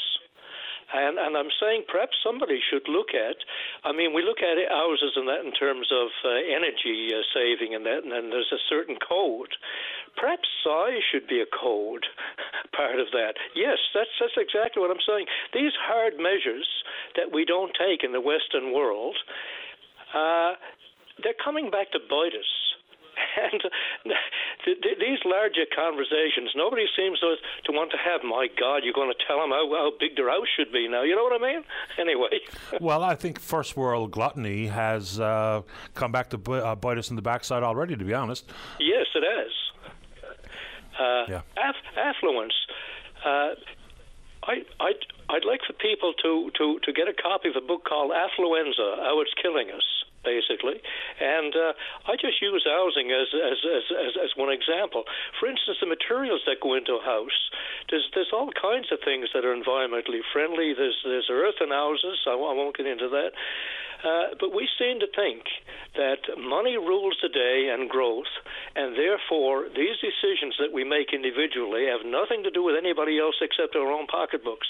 And I'm saying that is no longer viable on the planet today. That's the point I'm trying to make. But anyway. Well, Dave makes an interesting point in my headset. You're talking about how big you can build. Well, they already tell us how small we can build. Yes. Just to, put that out for some additional context. I appreciate the time, Charlie. Thanks for the call. Okay. Can I make one more point on hospitals and food? Quickly. A problem in hospitals, anybody who's been in them, and according to my wife, is the blandness of food. They do try to offer some healthy stuff. But in a hospital, you kind of can't be preaching for telling people to watch the food intake and help them in that regard, and then be down a couple of floors selling junk food. That's one of the problems, is the appearance of that. I'm not sure where this is going, but I can understand the dilemma that they face. Schools are much the same thing like that, eh? But anyway. Appreciate the call, Charlie. Okay, sir. Thank you. Take care. Bye-bye. Bye. Let's keep rolling here. Let's go to line number 1. Jeff, you're on the air. Hello, how are you? We're doing okay, Jeff. How you doing? Not too bad. Good. I was calling to speak about the recently we had a story in one of the news about one of the airlines, Lynx Airlines, or something. Some people got stranded in Montreal, and there was not much compensation or whatever for him. Yeah, just to set the stage. So the fellow and either his girlfriend, partner, or wife, they went to a Metallica concert in Montreal. Their flight got cancelled. The next option was 4 days later. They bought tickets to come home. It cost them $1,600, and they were offered $500 in compensation. Yep. Exactly. Anyways, I got a similar sort of story. There was no concert involved. But my two daughters went down to see my middle child, my son, in Boston. He just moved away about a month or so ago, and they traveled with Porter Airlines. So the flight going down, they got delayed on Toronto Island because of thunder and lightning, so they had to stay in Toronto for a night, which was an expense to which we had to incur, which is kind of wasn't, you can't do. There's only so much that they can do, I guess. If they can't fly, they can't fly. It's not safe to fly. So that was fine. We kind of had to bite the bullet on that. Then they were down there for, I think it was a full week. Yes, it was a full week. They were stood in the driveway the day they were coming back, waiting for the Uber to show up to take them to the airport. And they get a text from Porter, your flight is canceled. Call this number and we'll rebook you. So they called the number, and they were literally on the way to the airport, and they said it was mechanical. Trouble with the plane, whatever, servicing. Anyways, they got down, they called, and they couldn't get him. This was on a Tuesday. They couldn't get him on until Sunday, which is 5 days later. And even though they were down visiting family and they had a place to stay, the airlines don't necessarily know that. So all they offered was basically half their ticket back. Now, I'm sure you know that you can't book a ticket to go one way, for nowhere near the price of what they offer you when it comes to say $500. Yep. You can't get a one-way ticket to go anywhere for that price. So that was all they were offered, and it was 5 days later. So, of course, they had to go and arrange for flights to get home because they had commitments here. So they ended up costing almost the same price we pay for 2 tickets to go both ways, almost cost the same amount come one way. And they basically the airline said, Porter told them we'll refund half your ticket. That was all I was just kind of like, it ended up being a 1-week trip that you kind of didn't account for that kind of money. And I don't know what the airlines even are expected to do, or if they can do, or whatever. But to me, it's kind of like, so this is it? You're just, we can get you on Sunday to get back home to Newfoundland? Like, my oldest is a teacher and the other one's in university. So if it was a little bit later in this month, they'd be definitely have no choice but to get out right away. Yeah, I mean, when we talk about additional expenses, whether it be for hotels and meals and another airline ticket on another air carrier, what doesn't get factored in, let's just say I'm a per-hour employee working in whatever industry. I miss a week's work, that's another week's paycheck. That's an expense. Yeah. And it's not your fault. Look, air travel and the Passenger Bill of Rights has got so many holes in it. We don't do enough to hold the airlines to account. Now, air travel is never going to be perfect. There's going to be issues with weather, mechanical problems, and delays for unforeseen reasons, but the airlines have tried to recover as best possible after the pandemic. We saw the numbers, we know the implications, but the number one problem for me is I did my job. I booked my ticket. I gave you my credit card number, and now after that, the onus is on you.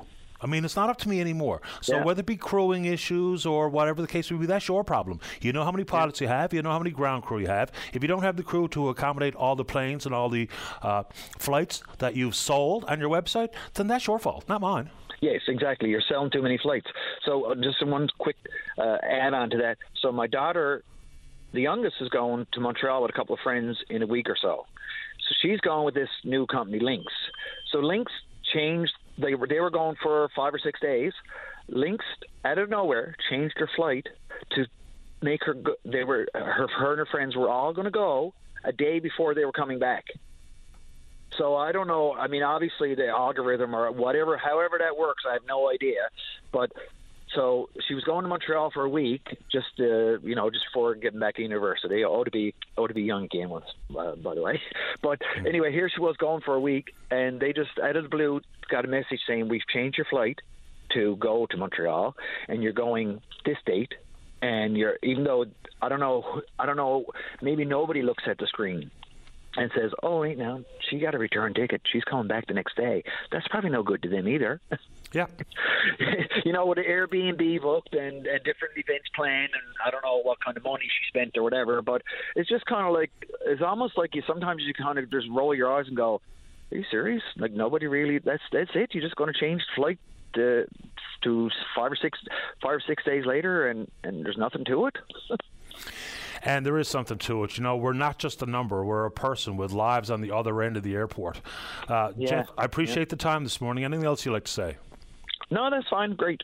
Thanks for taking the call. Anytime. All the best. Bye-bye. All right, bye-bye. And as per usual, and fine by me, some people are really quite cross with the fact that we would dare ask anyone specific questions about major league policies on the political front.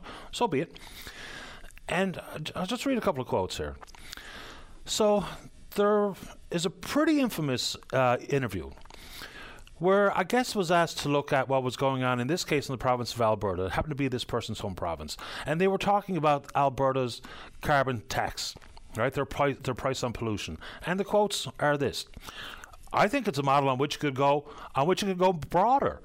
The Alberta model imposes a price on emissions for companies that don't meet energy efficiency targets. Those companies can also pay that money to a clean energy research fund.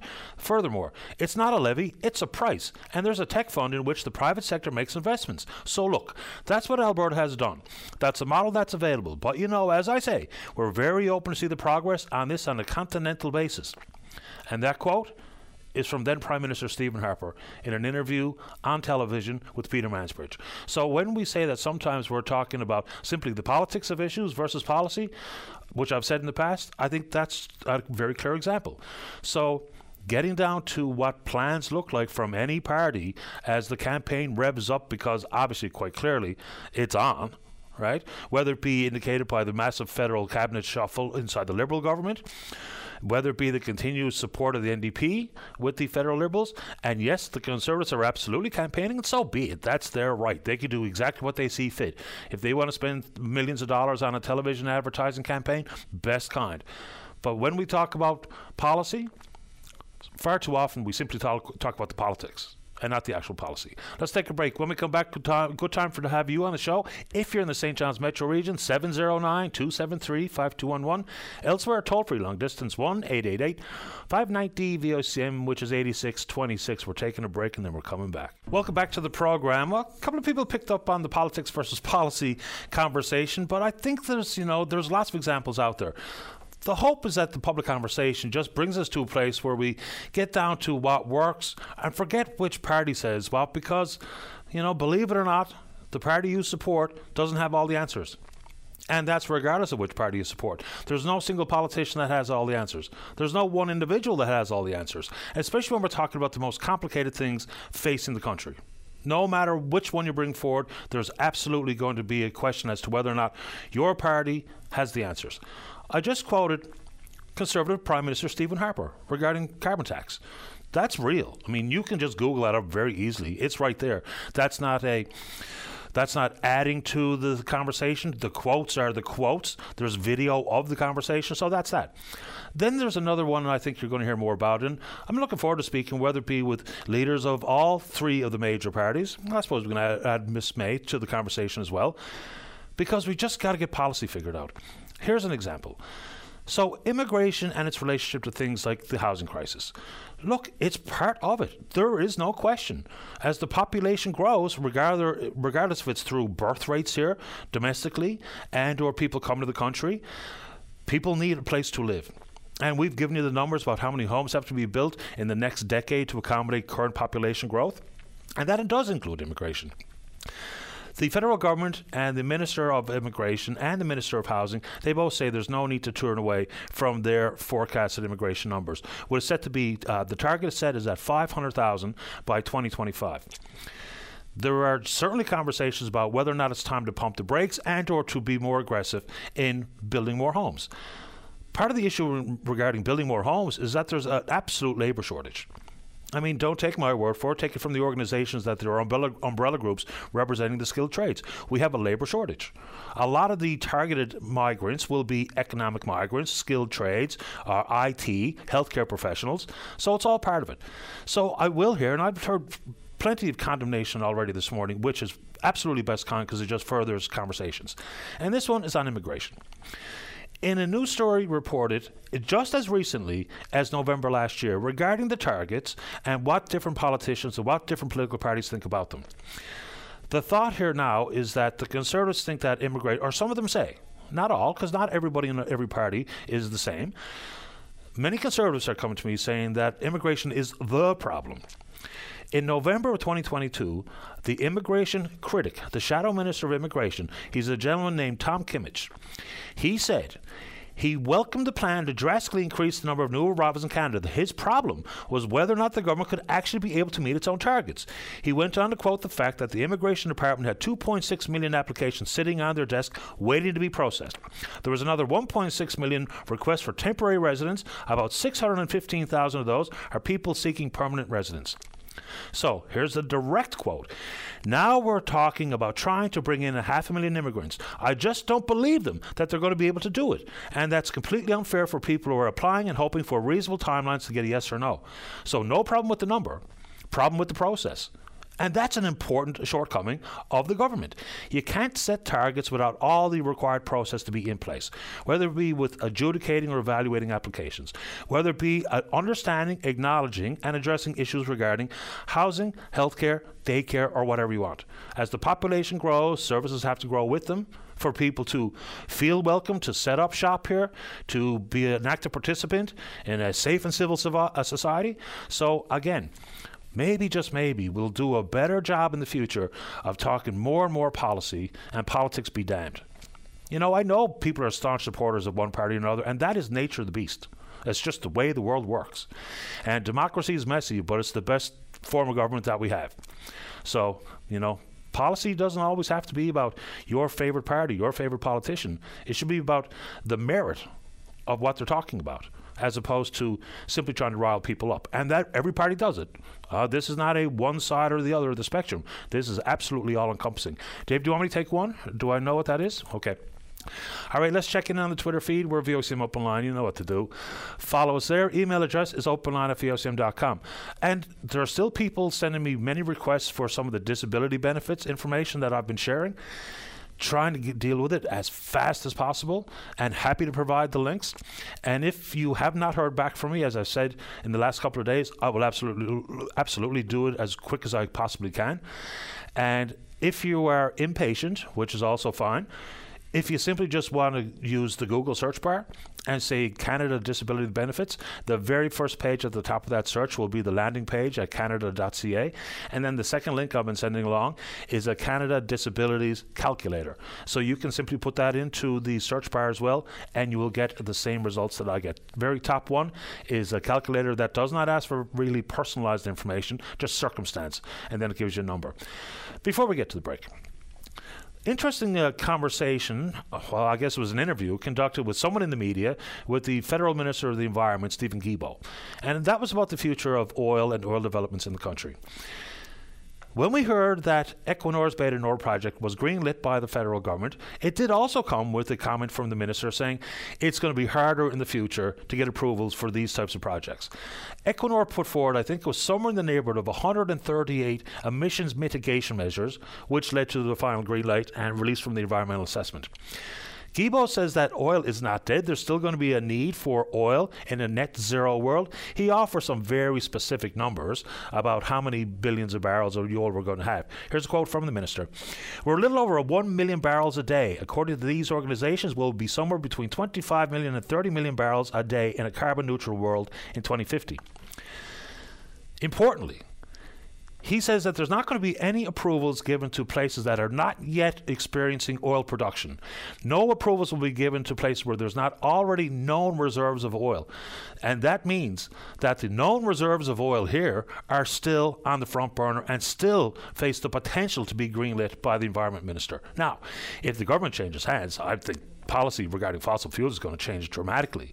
But even in this province, with worries about whether or not there's going to be any more oil developed, and for some people you'll be happy enough if it doesn't, but the biggest contributor to the provincial coffers for quite a long time now has come from that industry, with warts and all.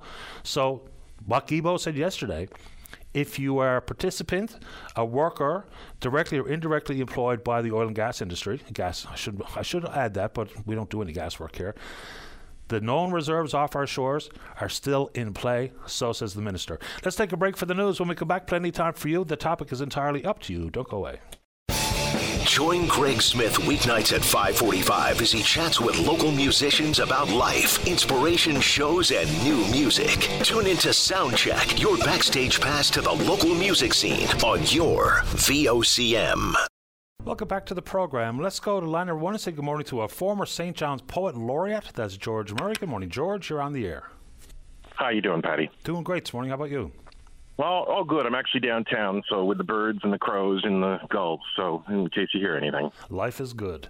Mm-hmm. So the City of St. John's is now currently looking for the next Poet Laureate. I think there's probably a lot of misunderstanding about what the Poet Laureate of a city actually does or what the role will be. So give us the brass tacks about what role was performed by you when you were the Poet Laureate. Well, it's really an outreach and advocacy role. So the idea is to be an ambassador for literature in general, but the arts in general as well. So sometimes you're asked to open an event with a poem. In my experience, I always chose something by one of the greats from Newfoundland, like Al Pittman or Tom Daw, something like that. Use that to open an event. Sometimes they're going into schools and talking to kids about literature and poetry and reminding them that it isn't all, doom and gloom, and have a little fun with it in that way. And general outreach to the public to sort of try to better the fortunes of poetry. So many other cultures. I mean, Newfoundland is a very, poetic place. It's a place that loves story. It's a place that loves words. It loves wordplay. So we poets have it a little better here than in most other places. And we have some of the best poets in Canada living in this city. It is an art form that has sort of slipped off the public radar as education systems have moved more towards what they call STEM, right? The tech and engineering and sciences and maths and so forth. So, part of that role is to just bring that back to the joy of using our words to express ourselves and find deeper meaning. You wouldn't think that poetry would have fallen too far off the map, given the fact that we pride ourselves in being storytellers. You can still tell a story, whether it be through traditional prose or through a poem. So how do you reinstate that love of or adherence to poetry? Because it's not that far from how we tell stories in a normal so-called traditional fashion. Absolutely. I mean, for me, it's really about reminding people that any distaste that they probably developed for poetry over the years had to do with how it was taught in school rather than the poetry itself. So the kinds of things that we make people study, and we tell them, you got to look for deeper meaning, and you got to find this, and you got to find that, and it just becomes a chore. I try to take poetry back to its roots of, it is something that it used to be. I mean, poetry used to be the evening news. People would go from town to town and recite epics that, or tell the story of so-and-so and those kinds of things. Nowadays, poetry, people think that they don't get it. And really, there's a way of reading poetry that works a little better. You read it once for the pleasure of hearing the words come out of your mouth. You read it a second time to try to understand what the story is, and you read it a third time to see if there's any deeper levels of meaning. And if you don't get it, leave it alone, go on to the next one. I try to make it a little bit more easy and approachable in that regard. Yeah, and that's the next question. How do you make it more accessible? Because people will possibly view poetry as ivory tower, the hoity-toity in their attention to the glory, the glamour of poetry, as opposed to the fact that it has been part and parcel with the literary arts forever. Yeah, I took up teaching poetry online during the pandemic, and what I do is I teach it like a skilled trade. So in the same way that a carpenter, somebody goes to carpentry school, and they learn to nail two boards together and cut a right angle and so forth. Well, you do the same with poetry. It's a bunch of different little tools. It's nothing mystical. We put poems together the same way that a watchmaker puts together a watch with gears and cogs and so forth. And if you know what those different tools are, you can actually start to build poetry. And you don't even if you don't want to read it, or even if you don't want to write it, you can use these tools to understand, to take poetry apart and look at it the way a watchmaker would take apart a watch and lay all the pieces out on the table and look at it. And once you understand what those tools are, that are, not these, what's the deeper meaning? When you understand what the practical tools are, the hammers, the saws, the vices and grips and so forth of poetry, you can actually understand what you're reading a little better. Poetry is not just one thing either, right? It can be even in the form of a schoolyard limerick or a sonnet or an ode or whatever the case may be. So give us a better understanding, because it's not just all about specific rhyming patterns. It can be something as easy as a limerick or a haiku. Yeah, you're looking at, and funny, we did on VOCM many years ago when I was a poet laureate, we did a haiku contest about snow clearing, and it was super popular. We had entries from all over, and it's fantastic because everyone understood what a haiku was, because we taught those tools back in school. We said it's, 17 syllables, 5, 7, 5. People understood it and got it. When you get into the more complex forms, it gets a little more arcane, a little bit more hard to understand, a little bit more difficult, like the difference between a regular crossword and a cryptic crossword, But again, like I said, a carpenter, people who go to carpenter school, some of them go off and frame houses, others go off and become fine cabinet makers. It doesn't mean they're all not woodworkers, right?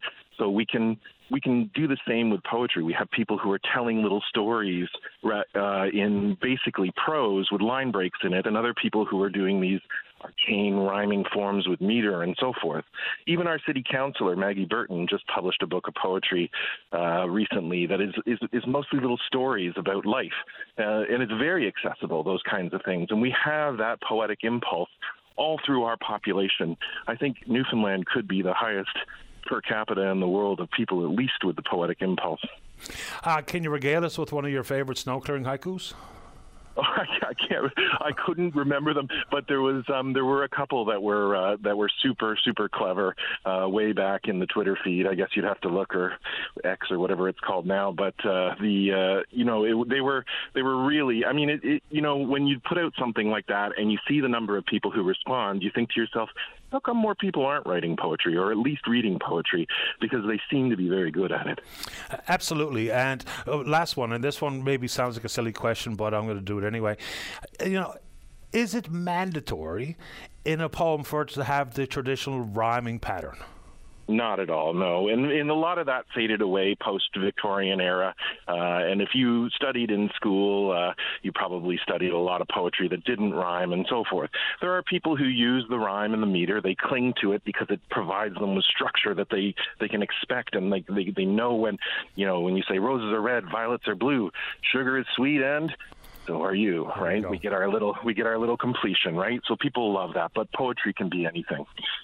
I will give you one, and meter was the phrase, the word I was looking for. Thanks for that.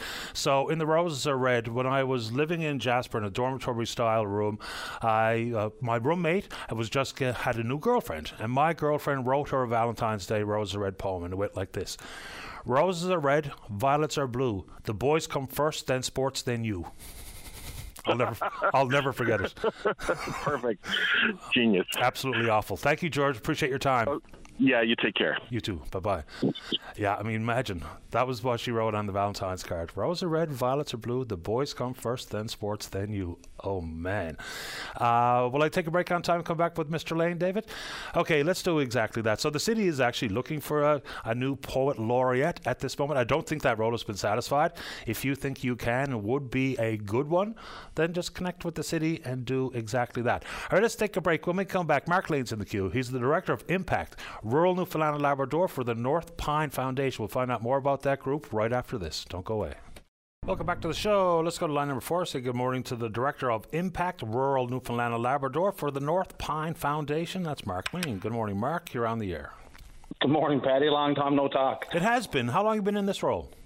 When I left the industry for aquaculture, that was back in December 2021, so going on 2 years now. I have no earthly idea what the North Pine Foundation is. What do you do? So we're a startup venture philanthropic organization. So what I mean by that is that we are not your traditional philanthropy organization or typical foundation. We focus on outcome-centered innovation. And what I mean by that is that we identify issues, and there's many, as you know, all too well, in rural Newfoundland and Labrador and otherwise. And if you look at the social determinants of health, just for example, we perform, abhorrently terrible in most. So this foundation is founded by Mr. John and Kathy Phillips from Scarborough, who fell in love with Newfoundland a number of years ago, and they've given me and several other individuals across Canada through their generosity to invest in 5 different portfolios. So I, as you said, as the Impact Director for Rural Newfoundland and Labrador.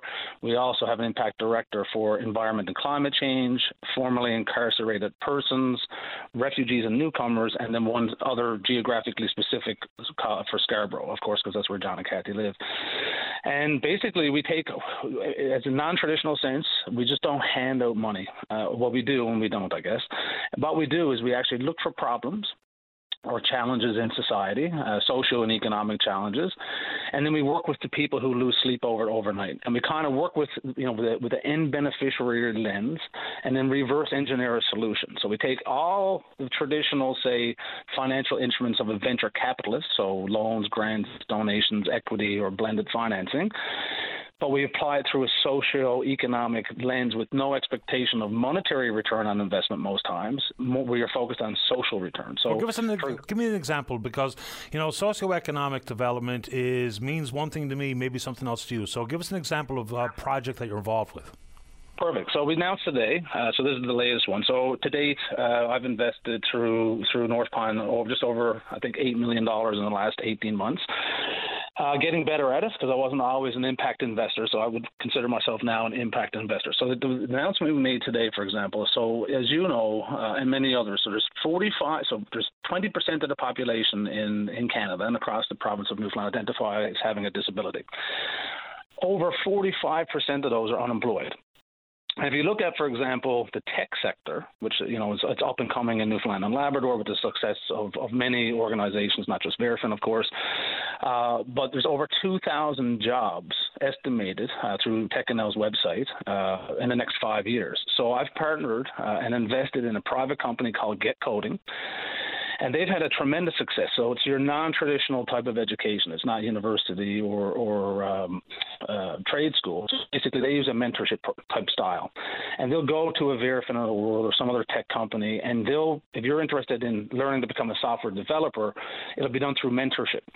And they've had a 96 employment success rate on the outcome.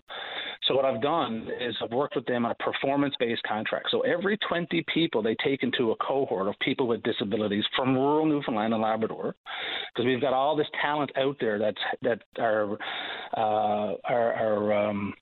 forgotten, I guess, or underinvested in terms of a labor force. And so I believe with Jan, who's the owner of Get Coding, that we can actually prove my hypothesis and his that we can actually get individuals with persons with disabilities living in rural Newfoundland and Labrador working in the tech space, right? So it's kind of marrying the two. That's just one example. Others would include, for example, working on one now in terms of reduction of diabetes. So can we actually prove that we can actually reduce diabetes? So it's not just throwing money at a outcome of diabetes, but it's actual investing in the preventative care. Another example would be just recently we invested, for example, Smallwood Crescent, a community center in Marystown. And so I reached out to Daryl Jackman, who's a transformative leader. He works in the community. He knows the community, and we were having a discussion, and he told me that he has the highest rate, or one of the highest rates of high school dropouts in the province. And of 31 people, I think it's like 16 people all have already dropped out. So we invested $200,000, for example, to actually prove his concept that he can get people back in school. So it's not just kind of throwing money at the problem. We're very focused on the actual outcomes of the investment. So like traditional investors, we expect outcome, but it's not a monetary return. It's actually a social return on our investment. Before I get back to returns, when we talk about, seeing the ability in disability and opportunities in the tech sector in rural Newfoundland and Labrador, how do you marry that concept, which makes all the sense in the world to me, with connectivity? Because you can't have one without the other. Oh, absolutely. That's obviously a big challenge as well. We're getting better at it. I just saw another $10 million invested into the Nunatsiavut territory yesterday. So we're getting better at connectivity. It's certainly a challenge, and we'll address that. We actually identify that as one of the risks, and we have protocols that we're going to mitigate that with. So participants will be selected on some form of broadband connectivity, of course, because you're going to have to do this over Zoom or some other type of platform. But I think personally that 20% of the population in this province having identified as a disability, and almost 50% of those unemployed at no fault of their own, just because of inaccessibility, either physically accessible buildings, et cetera, or just no attachment historically to the labor force. And I think that we can actually prove this concept, and then we can scale it. So then we can pick another industry and make another investment and see if we can get more people. My goal personally is to get 10,000 people over the next 10 years with disabilities out of poverty and into the workforce, like myself and you. What are you doing regarding food, access to food security or insecurity issues in rural? Because that's a problem. Might be issues like simply proximity to options. Having to make the long trek into the Costco's of the world, whether that be, Walmart in Marystown or the Costco in Galway. Proximity becomes a problem. So what are you doing on the food side? Currently invested almost $2 million, and so we don't fund traditional food banks, although that's absolutely necessary. But we're actually investing in redeveloping the Newfoundland and Labrador food delivery system. So Josh Mee, as you well know from Food First, we invested almost $1 million in the Food First to actually create what they call the Western Food Hub. So he's got a partnership with Choices for Youth. People can go online, they can order local produce.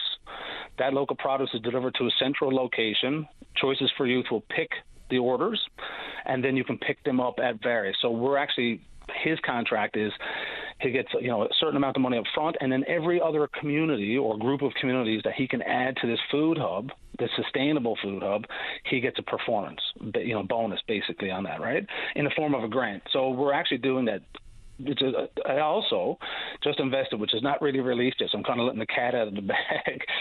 Next week, you'll also get a news release related to a private company, which will remain nameless at the moment, but it's kind of the opposite. It's going to complement what Josh is doing. So we've invested $500,000 there. What he's doing, he's actually he's able to order food from Costco, basically, and other main outlets, Coleman's or whomever. He gets the orders, he picks it up, him and his partners.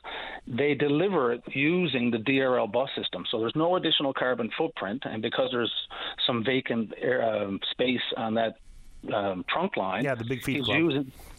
So he's using that to bring it out, say, to the top of the Bay d'Espoir Highway or to the top of the Burin Peninsula, and then his partnerships with these local, buy the boot or the taxi companies, that go back and forth, and then they'll pick it up at the TransCanada and bring it down to the Mary's towns and to the Burins and to the mill towns and the St. Albans and Harbour Breton. So we're working on redeveloping the entire food system, and we're trying small components bit by bit. So we've invested almost, I think, $2 million or maybe about 2.4, I think, by the end of next week.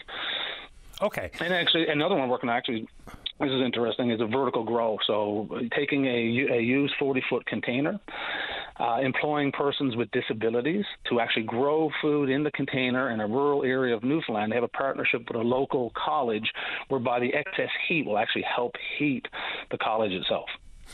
So we're doing all kinds of different, and we're open for business all the time. So anyone who has ideas, they should definitely go to the northpinefoundation.ca, and up in the right-hand corner says submit your venture idea or submit your idea. And we have a rolling intake. And again, we deployed almost, I think, just over 70 million last year. I've deployed probably 8 to 9 million since I've joined, and we maintain it in our portfolio. So it's not just a one-time shot of money and we disappear. We work with the clients, we work with the investees, and bring in this other national support network to make sure that we can do everything for them to succeed. When we talk about that amount of money going out the door, there will be naturally some skeptics, because when people don't have a required return on investment, people wonder, where's the money come from? Where's the strings attached? So are the couple you mentioned from Scarborough the sole financiers of this foundation? Yes, sir. Yeah, they're the most generous people I know. Yeah, I asked them. I said, "Why Newfoundland?" And they told me because their heart lies here. So they have a house here. They spend their winters in Newfoundland, and they visit frequently. They have lots of friends and colleagues here. They've invested here in the past in other things, but I mean, they're two of the most generous people I've ever met. Well, obviously, if $70 million out the door with no strings attached, no required ROI is uncommon, even in the most philanthropic circles. It is. We're different. I guess we're a disruptor, Paddy. We're like the Uber to a taxi. I guess we're like that venture philanthropist to a traditional philanthropy, and we're more people. It's gaining traction. So impact investing or social finance, all too long we've been throwing money at problems and not getting the results. We had the most expensive healthcare system with the worst results in Canada. We can't continue to do it. So, for example, we're looking at, how is it we can actually reduce diabetes? How do we actually get people eating healthier? How do we get people to be more physically active? And one of the investments that I'm pretty confident will come to fruition in my pipeline is just that. So can we actually make a community healthier? And we're going to show it statistically, third-party validated that we can do it. And if we can do it in one community, we can do it in 2, 3, 5, 10, 20. Because we need to do it. Well, and I think Canadians are coming around to the fact that money is not the be-all, end-all when it comes to healthcare. The whole system hasn't really been rejigged, whether it be from a human resources or logistics issue, for decades, and that chicken has come home to roost. I appreciate the time, Mark, and the information about the North Pine Foundation. Yeah, and if I can take 1 more minute, Paddy. Sure. So the previous caller had a poem, and I'm not a poet, but I use ChatGPT, so I full admit it. But here's a poem I wrote about North Pine with using artificial intelligence while we were just chatting. Okay. In North Pine's embrace, kindness blooms.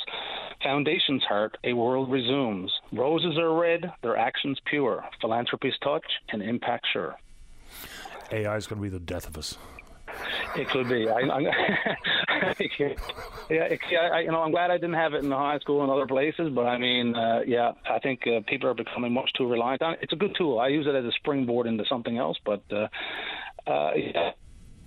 same breath. I appreciate the time this morning, Mark. Thanks a lot. Anytime, Patty. Take care, buddy. All right, you too. Bye-bye. All right, there you go. Let's take a break. When we come back, we'll talk about the disability benefit and looking for that long-term care review, because as we spoke about earlier this morning, some of the shortcomings in the healthcare setting in private care, personal care homes, long-term care facilities, it has an implication with hospital admissions as well. We'll talk about that and everything else under the sun right after this. Don't go away. Get lost in the music of legendary artists like Elton John, the Beatles, and more. Join Claudette Barnes every Sunday from 12 to 1 p.m. and relive fond memories through the power of music with Sunday Melodies on your VOCM. Welcome back to the show. Let's go to line number 2. Good morning, Margaret. You're on the air. For the number for this disability you're talking about. Sure. By chance, do you use the internet as well, Margaret? Okay. Do you? No. Okay, because that really, I think, streamlines and makes it a little bit easier for folks, but I will try to find that number that I gave a gentleman just yesterday, if I remember correctly. How about this? What I'm going to have to do, though, because I don't have it right in front of me, but I can find it in short order. Would it be okay with you if I put you on hold and I give it to David and he can pass it along to you? Yes. Okay, let's do that. Thank you very much. You're welcome, ma'am. Good luck. So I'll get that number quickly here, David. Let's see. Let's continue on. Go to line number 3. Say good morning to the NDP member for St. John Centre. He's the leader of the party. That's Jim Dinn. Jim, you're on the air. Good morning, Patty. Thank you for having me on. No problem at all. I want to talk a little bit about, long-term care. That's been in the news with a number of people who are in the emergency wards who probably shouldn't be there, probably should be in long-term care.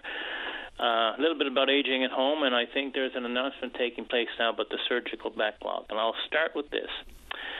Less than a year ago, I was speaking to a doctor who worked at St. Clair's, and we got into the whole topic of whether St. Clair's is needed or not. But one comment that struck me, he said, if you want to increase or get rid of the surgical backlog, he said at that time, he said, what you need to do, there are there are people occupying acute care beds who should be in long-term care bed facilities, but those beds are closed because they don't have access or don't have the staff to house them, so therefore, or to take care of them. So they're as a result, they're in hospitals, and that's slowing down. That's basically creating a backlog. But that was one thing that this doctor, this specialist, told me that stuck with me. So in that, I've spoken to the unions who have workers in these long-term care facilities, and one thing that they point out, there's a simple fix here in some ways, in that there was a program at one time, certainly, to train up those within the system who started out in entry-level jobs and could primarily train up to do the more, the jobs with more responsibility or greater demands. And then there's an option then of people with minimal training moving into the entry-level jobs. That was discontinued, or it has been in place, but there's a way, it's probably a quicker fix than waiting, training up doctors for 4 years down the road or 5 years down the road and so on and so forth. But that's one measure right there that we could be looking at. How do we make sure that people who are in need of long-term care actually are able to access the beds? You have been speaking to people on your show, and I know we've been working with them to try to get long-term care and home care so that people can age in place and keep them out of long-term care facilities and maybe in their home and out of the hospitals. But that's increasingly difficult as well. So I think here, in many ways, when we're looking at ways of making sure that people who need the care, whether it's long-term care at home or at home, that what are the resources we are putting in place here so that they're not depending on the emergency ward, which is already traumatic enough. I'll tell you as well, from our own tip of information that between 2018 and 2022, there are over 21,000 visits to the emergency ward for dental and gum-related issues.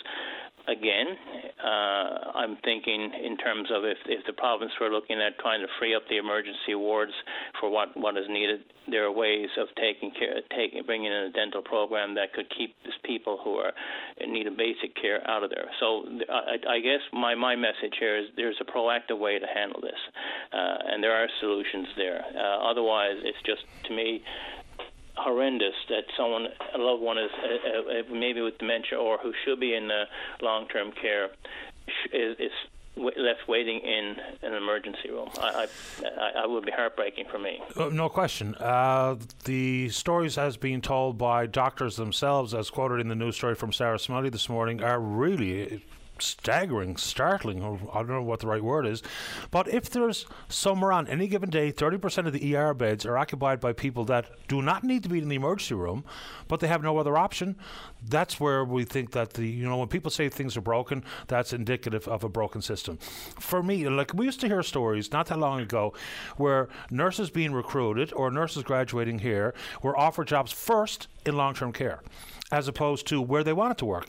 And I guess, and I could be oversimplifying this, but if we get it right in long-term care, that goes a long way throughout the system, because it would deal with freeing up beds inside the hospital, which would further deal with the backlog of surgeries and all the rest, and the issues regarding the required staff and the appropriate training for whether it be a cognitive disability or a mobility issue inside of long-term care. We have the staff to take care of it, because now they're just running around trying to take care of as many people as they can, dealing with the very basics, as opposed to the kind of work that they want to be doing in that type of setting. So this story about the ER and community emergencies and social admissions, that's not how the hospital system is created. It's not supposed to be. It was never meant. If you've gone there, I have been in the when I lost the tip of my finger at one time. They respond, to an emergency, I guess, when there's and it works effectively, but not this way. I will say, and you had Lisa Marsh on your show many times, and she's been very what she's trying to do to keep her sister housed in her own home and out of long-term care, and making sure that keep aging in place, if that's the best way to do it, to talk about it.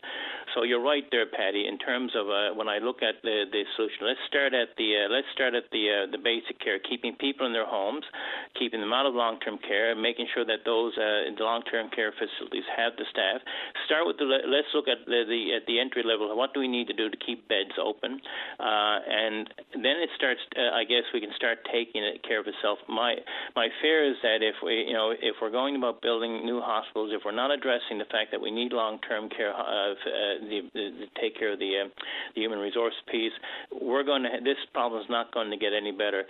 But I still go back to what the doctor told me, and this especially said, look, you want to get rid of the surgical backlog that was at St. Clair's, free up the beds and have these and have the long-term care beds open here in the city that need to be open. Otherwise, what I've been dealing with is loved ones in some cases who've watched their elderly parent or sister or relative being moved to a facility an hour and a half away, which means that they cannot participate in the care of that individual.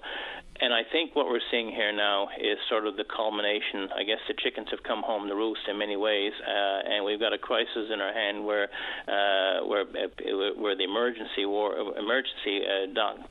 personnel are trying to deal with issues that are clearly not emergencies, but where else do they go? And I think we start with how to fix the long-term care facility problem and make sure that people can age at home.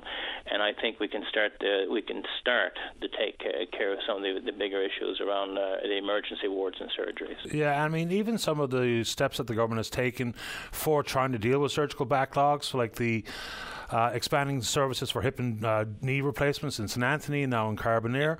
The only thing with that is that even the surgeons themselves say it's just not going to deal with the backlog. The backlog is going to continue to grow given the numbers of people who need these types of procedures. A friend of mine living in St. John's flew to St. Anthony for the surgery. I mean, there's something that just doesn't really make a lot of sense with that. I get the concept of trying to, spread around the procedure's ability to different pockets of the province for folks who live there, as opposed to someone in St. John's who lives a stone's throw from the health sciences, got their knee replaced in St. Anthony. I'm not so sure that's very cost effective and or overall effectiveness of that play. Anything else quickly, Jim, before we say goodbye this morning? No, I think in many ways when you look at the person who's trying to have that surgery, that's their quality of life. But I agree with you, Patty. There are ways in which this can be, rather than to me, flying them here, there, and everywhere is a stopgap measure. It comes down to taking care of the starting at the ground level, which is how do we make? We are an aging population. Recognize that. How do we deal with that? How do we make sure that people age in place and that they have long-term care facilities that can address those needs? Appreciate the time. Take care. Thanks, Jim. Bye-bye. Jim Dinn is the NDP member for St. John's Centre and a leader of the party provincially. Let's take our final break of the morning. Barry, you're next. He's out in Carbonear. He'll tell us about his concern right after this. Welcome back to the show. Let's go to line number 1. Barry, you're on the air. How you doing today, sir? Doing okay. How you doing? Not bad. Calling in today in regards to water and sewer.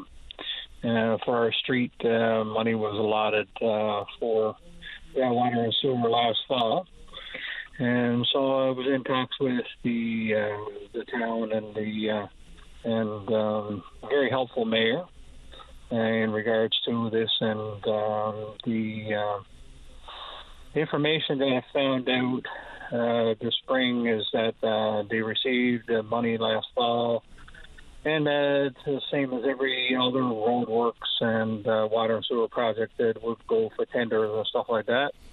And so the spring, the rest went out and ours didn't. And I still can't get an answer to why it didn't. And so it was probably about 3 weeks, month ago. It only went out for engineering work, is what I've been told, and I don't have any evidence to that, only just words regurgitated to me, that it went out for engineering. And so I inquired on it today because, it's taken quite some time, and the fall's coming up, and, as we approach the fall, then there's less chance of getting that work done, and we had a summer wasted. And 2 of the roads that were done, so our road comes out into a T, we'll call it. We're at the bottom of the T, and the top of the T is a road that runs along us. And so they dug up the road at the top of the T last fall, and they've been digging it up, redigging it up again this year, which is right at the very end of our road. So we were figuring, okay, so they're digging that up rather than throw good money at bad money and have to do it over twice. Well, you got it open. It was a good opportunity now to do the water and sewer in our road and get that fixed. There's knowledge there from the town that there's a problem there, and get it fixed. And you wouldn't have to spend the money twice to have it done. And there's not a big distance where they got to fix it. And it's probably a few hundred feet in, and then the job is done. So for some unforeseen reason, the town has been dragging their heels with our road. And 2 roads that were dug up last year, one is a long road, and that one's completely dug up again now and being redone. And ours hasn't been touched. Very frustrating to be told by the town of Carbonear itself that the head over the town of Carbonear that works inside the office, that it was going to be done since the spring, and here we're coming into the fall and not a thing done yet. It's very frustrating, and knowing that there's a problem there, we can't move forward with we were planning on down the road in the future when we bought the house to sell our house. So now, in selling our house, the town of Carbonear is not going to take the responsibility where there's an issue there, and whatever we lose on the sale of the house, because we got to be upfront and honest to whoever that there's still an issue in the road. The town is planning on fixing it. If you could get $350,000, $400,000 for your house, you're lucky if you get over $100,000 for it. So we're caught in a rock and hard place. We had planned on selling our house this year, and we had told the town that the spring, and we wanted the issue dealt with, along with the rest of the neighbors. And for some unforeseen reason, they have the money, and it's still being sat on. Was there a justification offered as to why there was a disconnect between doing it all at one time? Yeah, no, never ever got an answer, first or last, why it wasn't being done, other than the engineering and stuff wasn't done. But yet I got an answer that the engineer, that it went out. I had an answer that it was gone out to the engineering this spring. Then I found out, no, it wasn't gone out to the engineering this spring.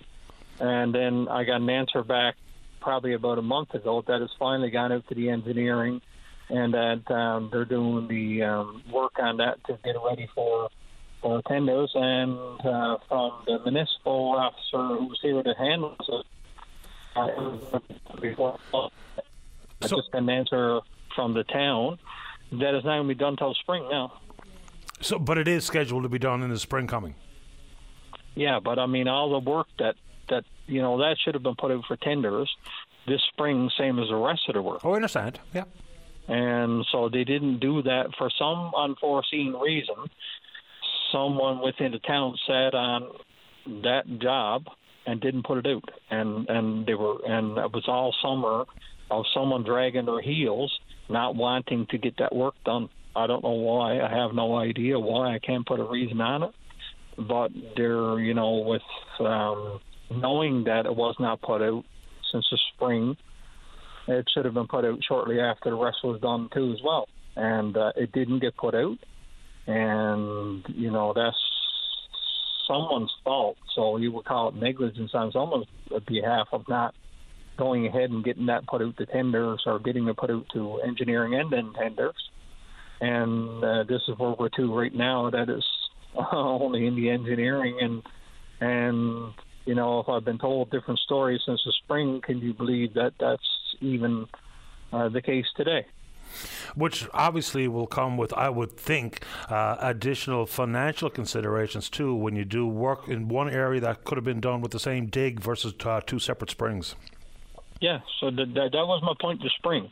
Why don't you get at it now, and why don't you, see if you can get it out to tenders, and maybe, the companies around will bid on it now, and while it's open, it's a good opportunity. And if that company that is there doing the work gets the, winning bid, well, then wouldn't it be a lot less financial burden on the town of Carbonear if you don't have to dig that spot up twice? Sounds about right. Barry, we're almost out of time. Final thoughts to you, sir, before we say goodbye. My thought is that we're dealing with, and we have been in the past, a dysfunctional town council. They make regulations, they don't stick to them. They add things on the fly, and they do things the way they want to do it. It's kind of a bullish situation that I've been in. I'm a former shop steward of the labor union, so I've seen a lot of bullish things happen, and it reminds me of what I dealt with in the past. Barry, you've had the last word. I appreciate the time this morning. Thanks. Take good care. Bye-bye. All right, there you go. Yeah, sometimes public works is confusing, to say the very least. All right, good show today, and big thanks for everyone who supports the program, all of the listeners, callers, emailers, tweeters. You're all right. We will indeed pick up this conversation again tomorrow morning right here on VOCM and Big Land FM's Open Line. On behalf of the producer, David Williams, I'm your host, Paddy Daly. Have yourself a safe, fun, happy day. We'll talk in the morning. Bye-bye.